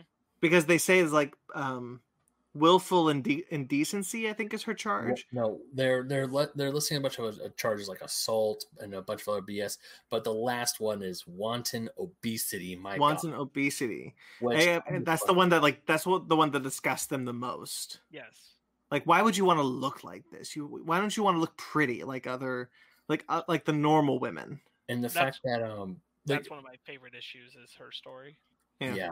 One of the things because the story is as the story progresses, or as the book progresses, like from issue 1, you don't get an exposition dump. You get an exposition dump in a way of, you think one thing's going to happen, you see Marion up in the holding cells essentially, and then when it's revealed that it's the younger girl, and it's like you hear all this stuff, it's like, oh, this is okay, so this is how it goes down. And even issue 2 explain more of the world gets explained little by little as the volume goes on. Like when you meet one of the head fathers and how he talks to his underling in a not formal saying, goes, "Call me by my title, I'll have you cited for disrespect." I'm like, because ooh. Mr. Brandon is a small-dicked individual. Yeah. Look at that. I didn't appreciate that. Lord. I don't like it when my name is used in anything. Yeah, actually when they're assholes. I get it. My name sucks. But do we have to keep doing this? I don't think it sucks. I think it sucks. I think what people are my doing dick is huge. I threw Okay. something. You couldn't see that, but I threw something. Okay. I was going to say the way people are using your name, especially in today's society, and especially no. No. Okay. But in regards to the book, yeah, this is very uncomfortable, and this is definitely one of those books I would highly petition that be put in college classes right the F now. It's like, hey, you're uncomfortable with this, right? Good. That's the point. Do better. Yeah. I don't know if I go quite it definitely should be in conversation. I think what's one of my favorite things about it is I don't know how much you guys engage with this material at the end, but at the end of each issue is a little writing thing from Kelly Sue DeConnick, but then after that is a essay from a feminist, and it's different feminists and it's different perspectives and different stories, and they're not really connected to the comics. They're just kind of widening your scope of like, these are the real stories that are happening in this world and how people feel about it, that are inspiring this kind of fiction to get you to recognize like this is like patriarchy uncontested taken to its ultimate end is Bitch Planet. Yeah. And I think it's really powerful. I think there's particularly an excellent piece. I believe it's the essay after issue 3 that's talking about how race factors into misogyny, specifically, and like where like the double this is the intersection of racism and misogyny that creates like kind of a double whammy for Black women and others who are non-white. Such upsetting subject matter, but I'm really glad that like these kinds of pieces are attached to it. I think they're really cool. I think it's really nice to have something that's more than just like, here's the comic. It's also like, here's all this. And the end of the 5th issue, Kelly Sue DeConnick said that, you know what, we're expanding the essay section of each issue. So you're going to get a few less pages of the comic to get more of the essays, because that's what readers were saying they wanted. It's unfortunate to know that the series didn't get to its ultimate conclusion. Kelly Sue DeConnick is pretty upfront that The Ideal Dream was a 30-issue series early on in her writing about what she wanted to do. And that did not happen. This has 10 issues and then a 5-issue anthology series to kind of button the whole thing, but that's it, from 2014 to 2017, and it was hard for them to get the issues out. There were a lot of struggles with figuring things out. One of the things in particular is they talk about one of the issues that they took a long time redoing it over and over again because they were trying to do the lesbian sex scene in the shower without it feeling like a male gaze was on them, and they were like, that was actually really hard to achieve. And it's done mostly through paneling choices, which I think is really good. This was in general something that DeConnick and Delandra were both striving for, was it being able to show naked women without it feeling like it had the male gaze attached to it, feeling like it was still an expression of empowering them rather than the typical thing that naked women are shown in media for. Which I think like really admirable, and I think they really went for it in a strong way. A lot of great moments with a lot of great characters. I really love It's one of my favorite like sections of an issue is the paneling on the treadmill sequence. You've got the two of them talking about like, yeah, you should do it. You should put the team together. We haven't really described it for those who haven't read it, but like the whole thing is like they're on this prison planet, and they come to this girl Cam, and they tell her to put together a team for like this ultimate sport thing that can earn them their victory. For those who are familiar, this is essentially like the longest yard. But for these ladies in prison being able to get a chance to cut down their sentence and get off this bullshit as quickly as possible. And of course, the system is rigged against them, and they're trying to play every angle to put that against them. And that comes to a really bad head at the end of issue 5. But I really love that treadmill sequence. You got them talking about it, but in the background, you got Penny rolling off and then just taking card after card out in the background while they're talking about it. And then she rolls back, and then you get the other person you hadn't seen the whole time who's on the treadmill, and she's also there, and she's like hanging out. She's like, yeah, you should definitely do it. And she's like, what are you talking about? And she's like, well, I designed that ship. And she's like, what? Just really excellent use of and it. She's the girl who dies at the end of the fifth issue. Yeah, she is.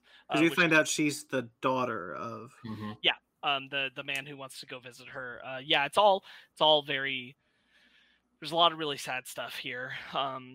It's very upsetting. It's very triggering of this level of.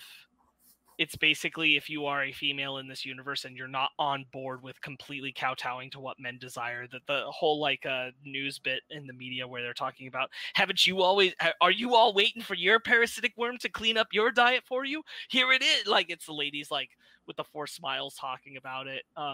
There's when that girl dies, there's a bit where it's like, oh no, it looks like she's lost her footing, but you see what's happening is the guard is like dragging her down by the head. Yes. That's yeah. So it's this really unfair bullshit. You get kind of like another reason I thought of Longest Yard is you get kind of that like wanting revenge on the guard's distraction bit, which is one of the reasons she dies is because Penny's distracted by like wanting to kick the shit out of a guard. So they have to come together as a team and like really think like a team, and they're not doing it yet. I think it's a really interesting world. I don't know that like in these 5 issues, I feel like I've gotten the full taste of what I want out of it. And it's a bummer to know that there's really only 5 to 10 more, depending on how you look at that anthology series, of me being able to get more out of it. But I wish it had gotten to really flourish. I think unfortunately, like a lot of people were put off just by its presentation, maybe even by its title. I didn't know what it really was when I was first hearing about it, and I did hear about it, and I'm like, okay, I don't know what exactly this is for, and like had I known, I would have jumped on it a lot sooner, because I really, really appreciate it. I think there's some really great ideas for representing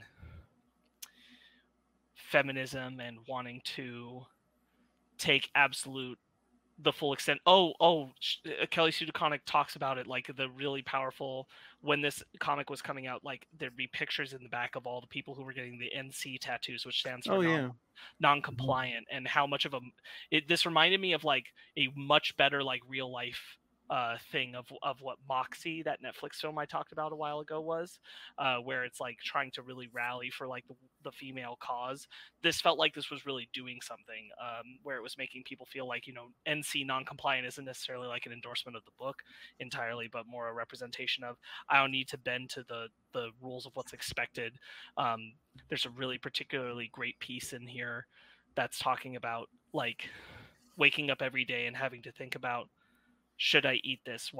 Should I look like this? How much makeup should I be wearing when I leave? And just all these things that like I can't wrap my head around that kind of like ingrained societal pressure for me to think that way about myself. And like I really think that there's a good voice both from DeConnick and like the people that she chooses to associate with the essay pieces to this work, of conveying that pressure of society, and how much like this again being an extreme end of that, just like pushing down on them and really trying to break them and really trying to bend them completely to male gaze will. Just awful. All the men in this are terrible. There's not a single good one. They're all awful. Even one of the guards is a woman. Terrible too. Yeah. That's the thing, is like Another point that was brought up in one of the pieces is like, even when all of this evidence is laid out in front of them, there's always at least one person who's denying that it's like that they're oppressed. There's always one woman who's denying they're oppressed, and whether it's because they're wanting to defend the ideal of like who their mom was to them, that it's not a bad thing to be a stay-at-home mom and take care of kids or things like that, or that they just don't see themselves as weak and therefore they attach being oppressed to weakness, and they can't see themselves that way, and so they resist against acknowledging what society has done.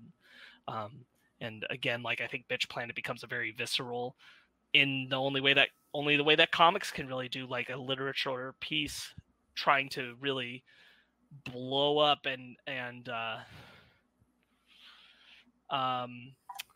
exacerbate those ideas so that you can really see like, oh, this is how bad this is at its core. Like this is the same kind of problem. Really, really just I like so much of the intent behind it. I wish that there was more in these first 5 issues. I feel like I could latch onto and really feel like it got to the heart of it, but I feel like it was just getting its legs under it. So it's hard to say, but I still just really appreciate all the care and thought that went into it. Yeah. I don't think I have anything to add after that. That was very wonderfully said. I sure as hell don't. If you have any interest, it's a good International Women's History Month read. Go check out Bitch Planet. It's a shame that series didn't find the legs that I wish it had, and certainly that the team wishes it had. Yeah. Well, Ben. It's your book club next week. Do you know what it is? Not at the moment.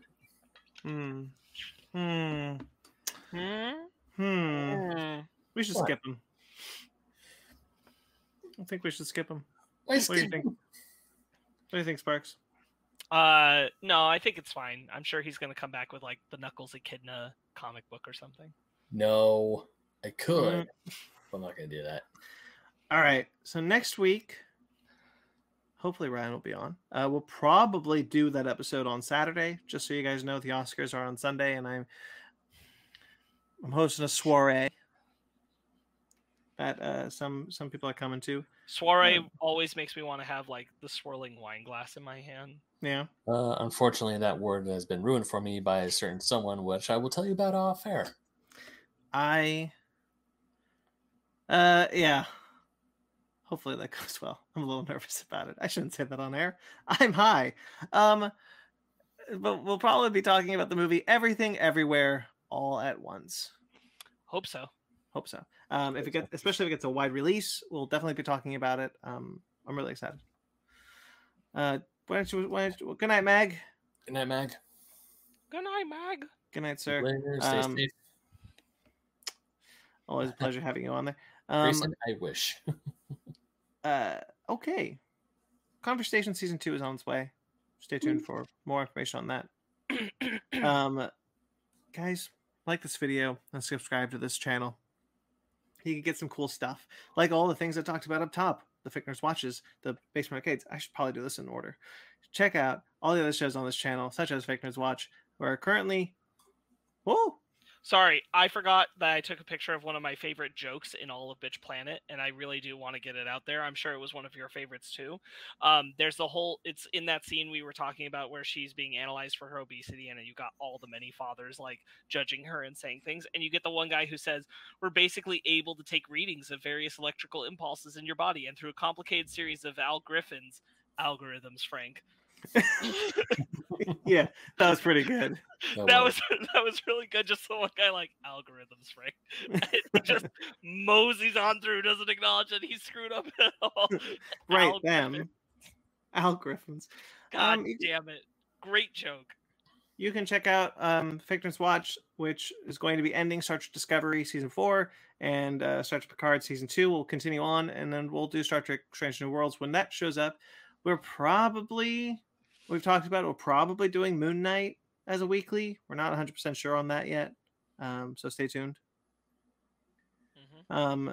Check out Basement Arcade. Basement Arcade is currently going through Mortal Kombat X sometimes, whenever Sparks feels like bequeathing an episode to us. Not about when I feel like it. It's when I have the time to really do it. No, Sparks, it's more mysterious if we say it like that, because that way There is. people don't know that our lives suck. There is no mystery. It is just reality. Based on OK Pause, you had a new episode up this week. Ben, if you have Yep. anything else you wanted to add about that? No, but I will say that we're gonna take a few weeks off. I am recording more Basement Arcades as we speak. Like I said, I recorded one yesterday, but we're gonna take a little time off until we start putting them back up. But once they do start coming back up, you will of course know about it. Cool. Hey, there's an award show coming up this weekend that Conversation, Victor, and Podcast and Basement Arcade Pause Menu are submitted for nominations for. We'll see if we get some nominations this week. I've been checking my emails. Hopefully, it's like, hey, did I get the nominated? nomination announcements are tomorrow. Oh, So maybe. okay. Look, probably not. Like, what are we? We're us. Like, come on. But like, it'd be kind of cool. It would be cool. We're your bad boys of the Fake Nerd Culture Club. We're the bad boys of podcasting. We're so bad nobody watches us. Watch, we get nominated for like almost every single category. Ben, don't do that. You do that. You do that. You do that. You put that out in the world. You don't do that. You do this all the time. Don't do that. Don't put that out there. Don't put that curse on me, Ricky Bobby. Excuse you. I want to win an award, okay? Shit. Don't put that evil on me. You're more likely to get something if you say, I'm probably not getting anything, rather than being like, wouldn't it be great if I got everything? Stay humble, Ben Magnet. Stay humble, Ben Magnet. That's going to be a shirt. Stay humble, Ben Magnet. Here we go again. I'll call up my shirt people. Okay. Victor Book Club and Animation Station are also shows that we do, and hopefully we'll come back soon. Crafted by Z has some masks. I guess there's a new variant coming for COVID. So This shit again. get ready for COVID Part 4. There always is. You can check that one out. You can check out those masks. We sell a Figner Podcast exclusive mask. Check out our Patreon. Subscribe to our Patreon if you want. Maybe we'll do Fake Nerds After Dark if anyone does that $1 tier. Who knows? TeePublic. You can support us on TeePublic. We have tons of shirts, tons of cool shirts. Stay humble, Big Magnet. Basement Arcade. There's I think my favorite right now is I'd rather be a fake nerd than a true fan. Kind of, that's kind of what we always talk about, how this idea like these like true fans are kind of like these angry, they label themselves like, oh, we're true fans of this thing, and that's why we care about this thing the most, and Like that's why we're angry about it. Like they have ownership of it. Like they have ownership of it. And then obviously the fake nerd bit is that, we're not fake nerds. It's just our bit. Except I've been faking this whole time. Check out our Fake Nerd Podcast website, fakenerdpodcast.com. All these are links below. Yeah, you can check those out. I don't want to go. I'm enjoying my time with you guys. Having a David Tennant 10th Doctor moment there. I don't want to go. I don't want to go. I'm enjoying this night. This is fun. I'm glad we got to hang out, guys. Yeah. Not too structured. Just kind of nice. Thank you to everyone who listens. Thank you to everyone who watches the live show. Thank you to everyone who watches the rewind. I really appreciate all of this, all of your support. Even if you're not supporting us financially through the links in our description, you're supporting us through that, and it's great. And we love you guys. Thank you to Jeremy Bellucci. He does all the music you've heard tonight and all the music for all of our shows. You can find him at Jeremy Bellucci Keyboards or his podcast, Suburban Proctologist, on iTunes, facebook.com/Suburban Proctologist Official, or Instagram at SubProc Podcast. And of course, Mike Patola, who, God, I hope we get on soon. Really want him on. You can find him on TikTok and Instagram. He did 3 of our logos and has done some collaborations with us. We love him. You can find him at Mike Matola.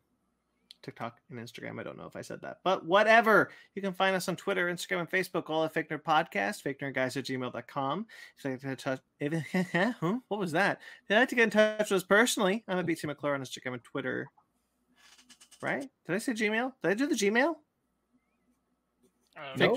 fakenerdguys@gmail.com. There you go. I'm at BT McClure on Instagram and Twitter. I also edit for KaijuRamenMedia.com. just put up a piece today about the new MonsterVerse. There was a new MonsterVerse movie announced. Not really announced, so we didn't need to talk about it. I put that up there. I do the things, guys. You want to talk about kaiju? You want to submit some kaiju stuff? There's a cat on parts of the screen. I edit that. I also write for Screen Rant. I write tons of articles for Screen Rant. You can find those linked below. And I write for Atomic Geekdom, where I do a series called Revisiting the Infinity Saga. They also publish some miscellaneous stuff that I write for them. The Infinity Saga piece is this revisiting series where I'm going through 50 moments of the Infinity Saga that I think are defining. Yeah, Ben? You can find me shilling for Fusion Gaming Magazine because that's coming out, and I have a link on my Twitter to subscribe at BenMaca27 on both Instagram and Twitter. And Fusion Gaming Magazine, right for them. GoNintendo.com, right for them. OldSchoolGamerMagazine.com, still right for them. And that's about it. I forgot. It doesn't matter. Sparks? You can find me feeding into the Gundam YouTube algorithms at SparksWitty on Instagram, Twitter, SPARKZ Witty. And I'll leave you with this. Amuro, don't look back. The glowing star at the end of the universe is the birthplace you abandoned. Amuro.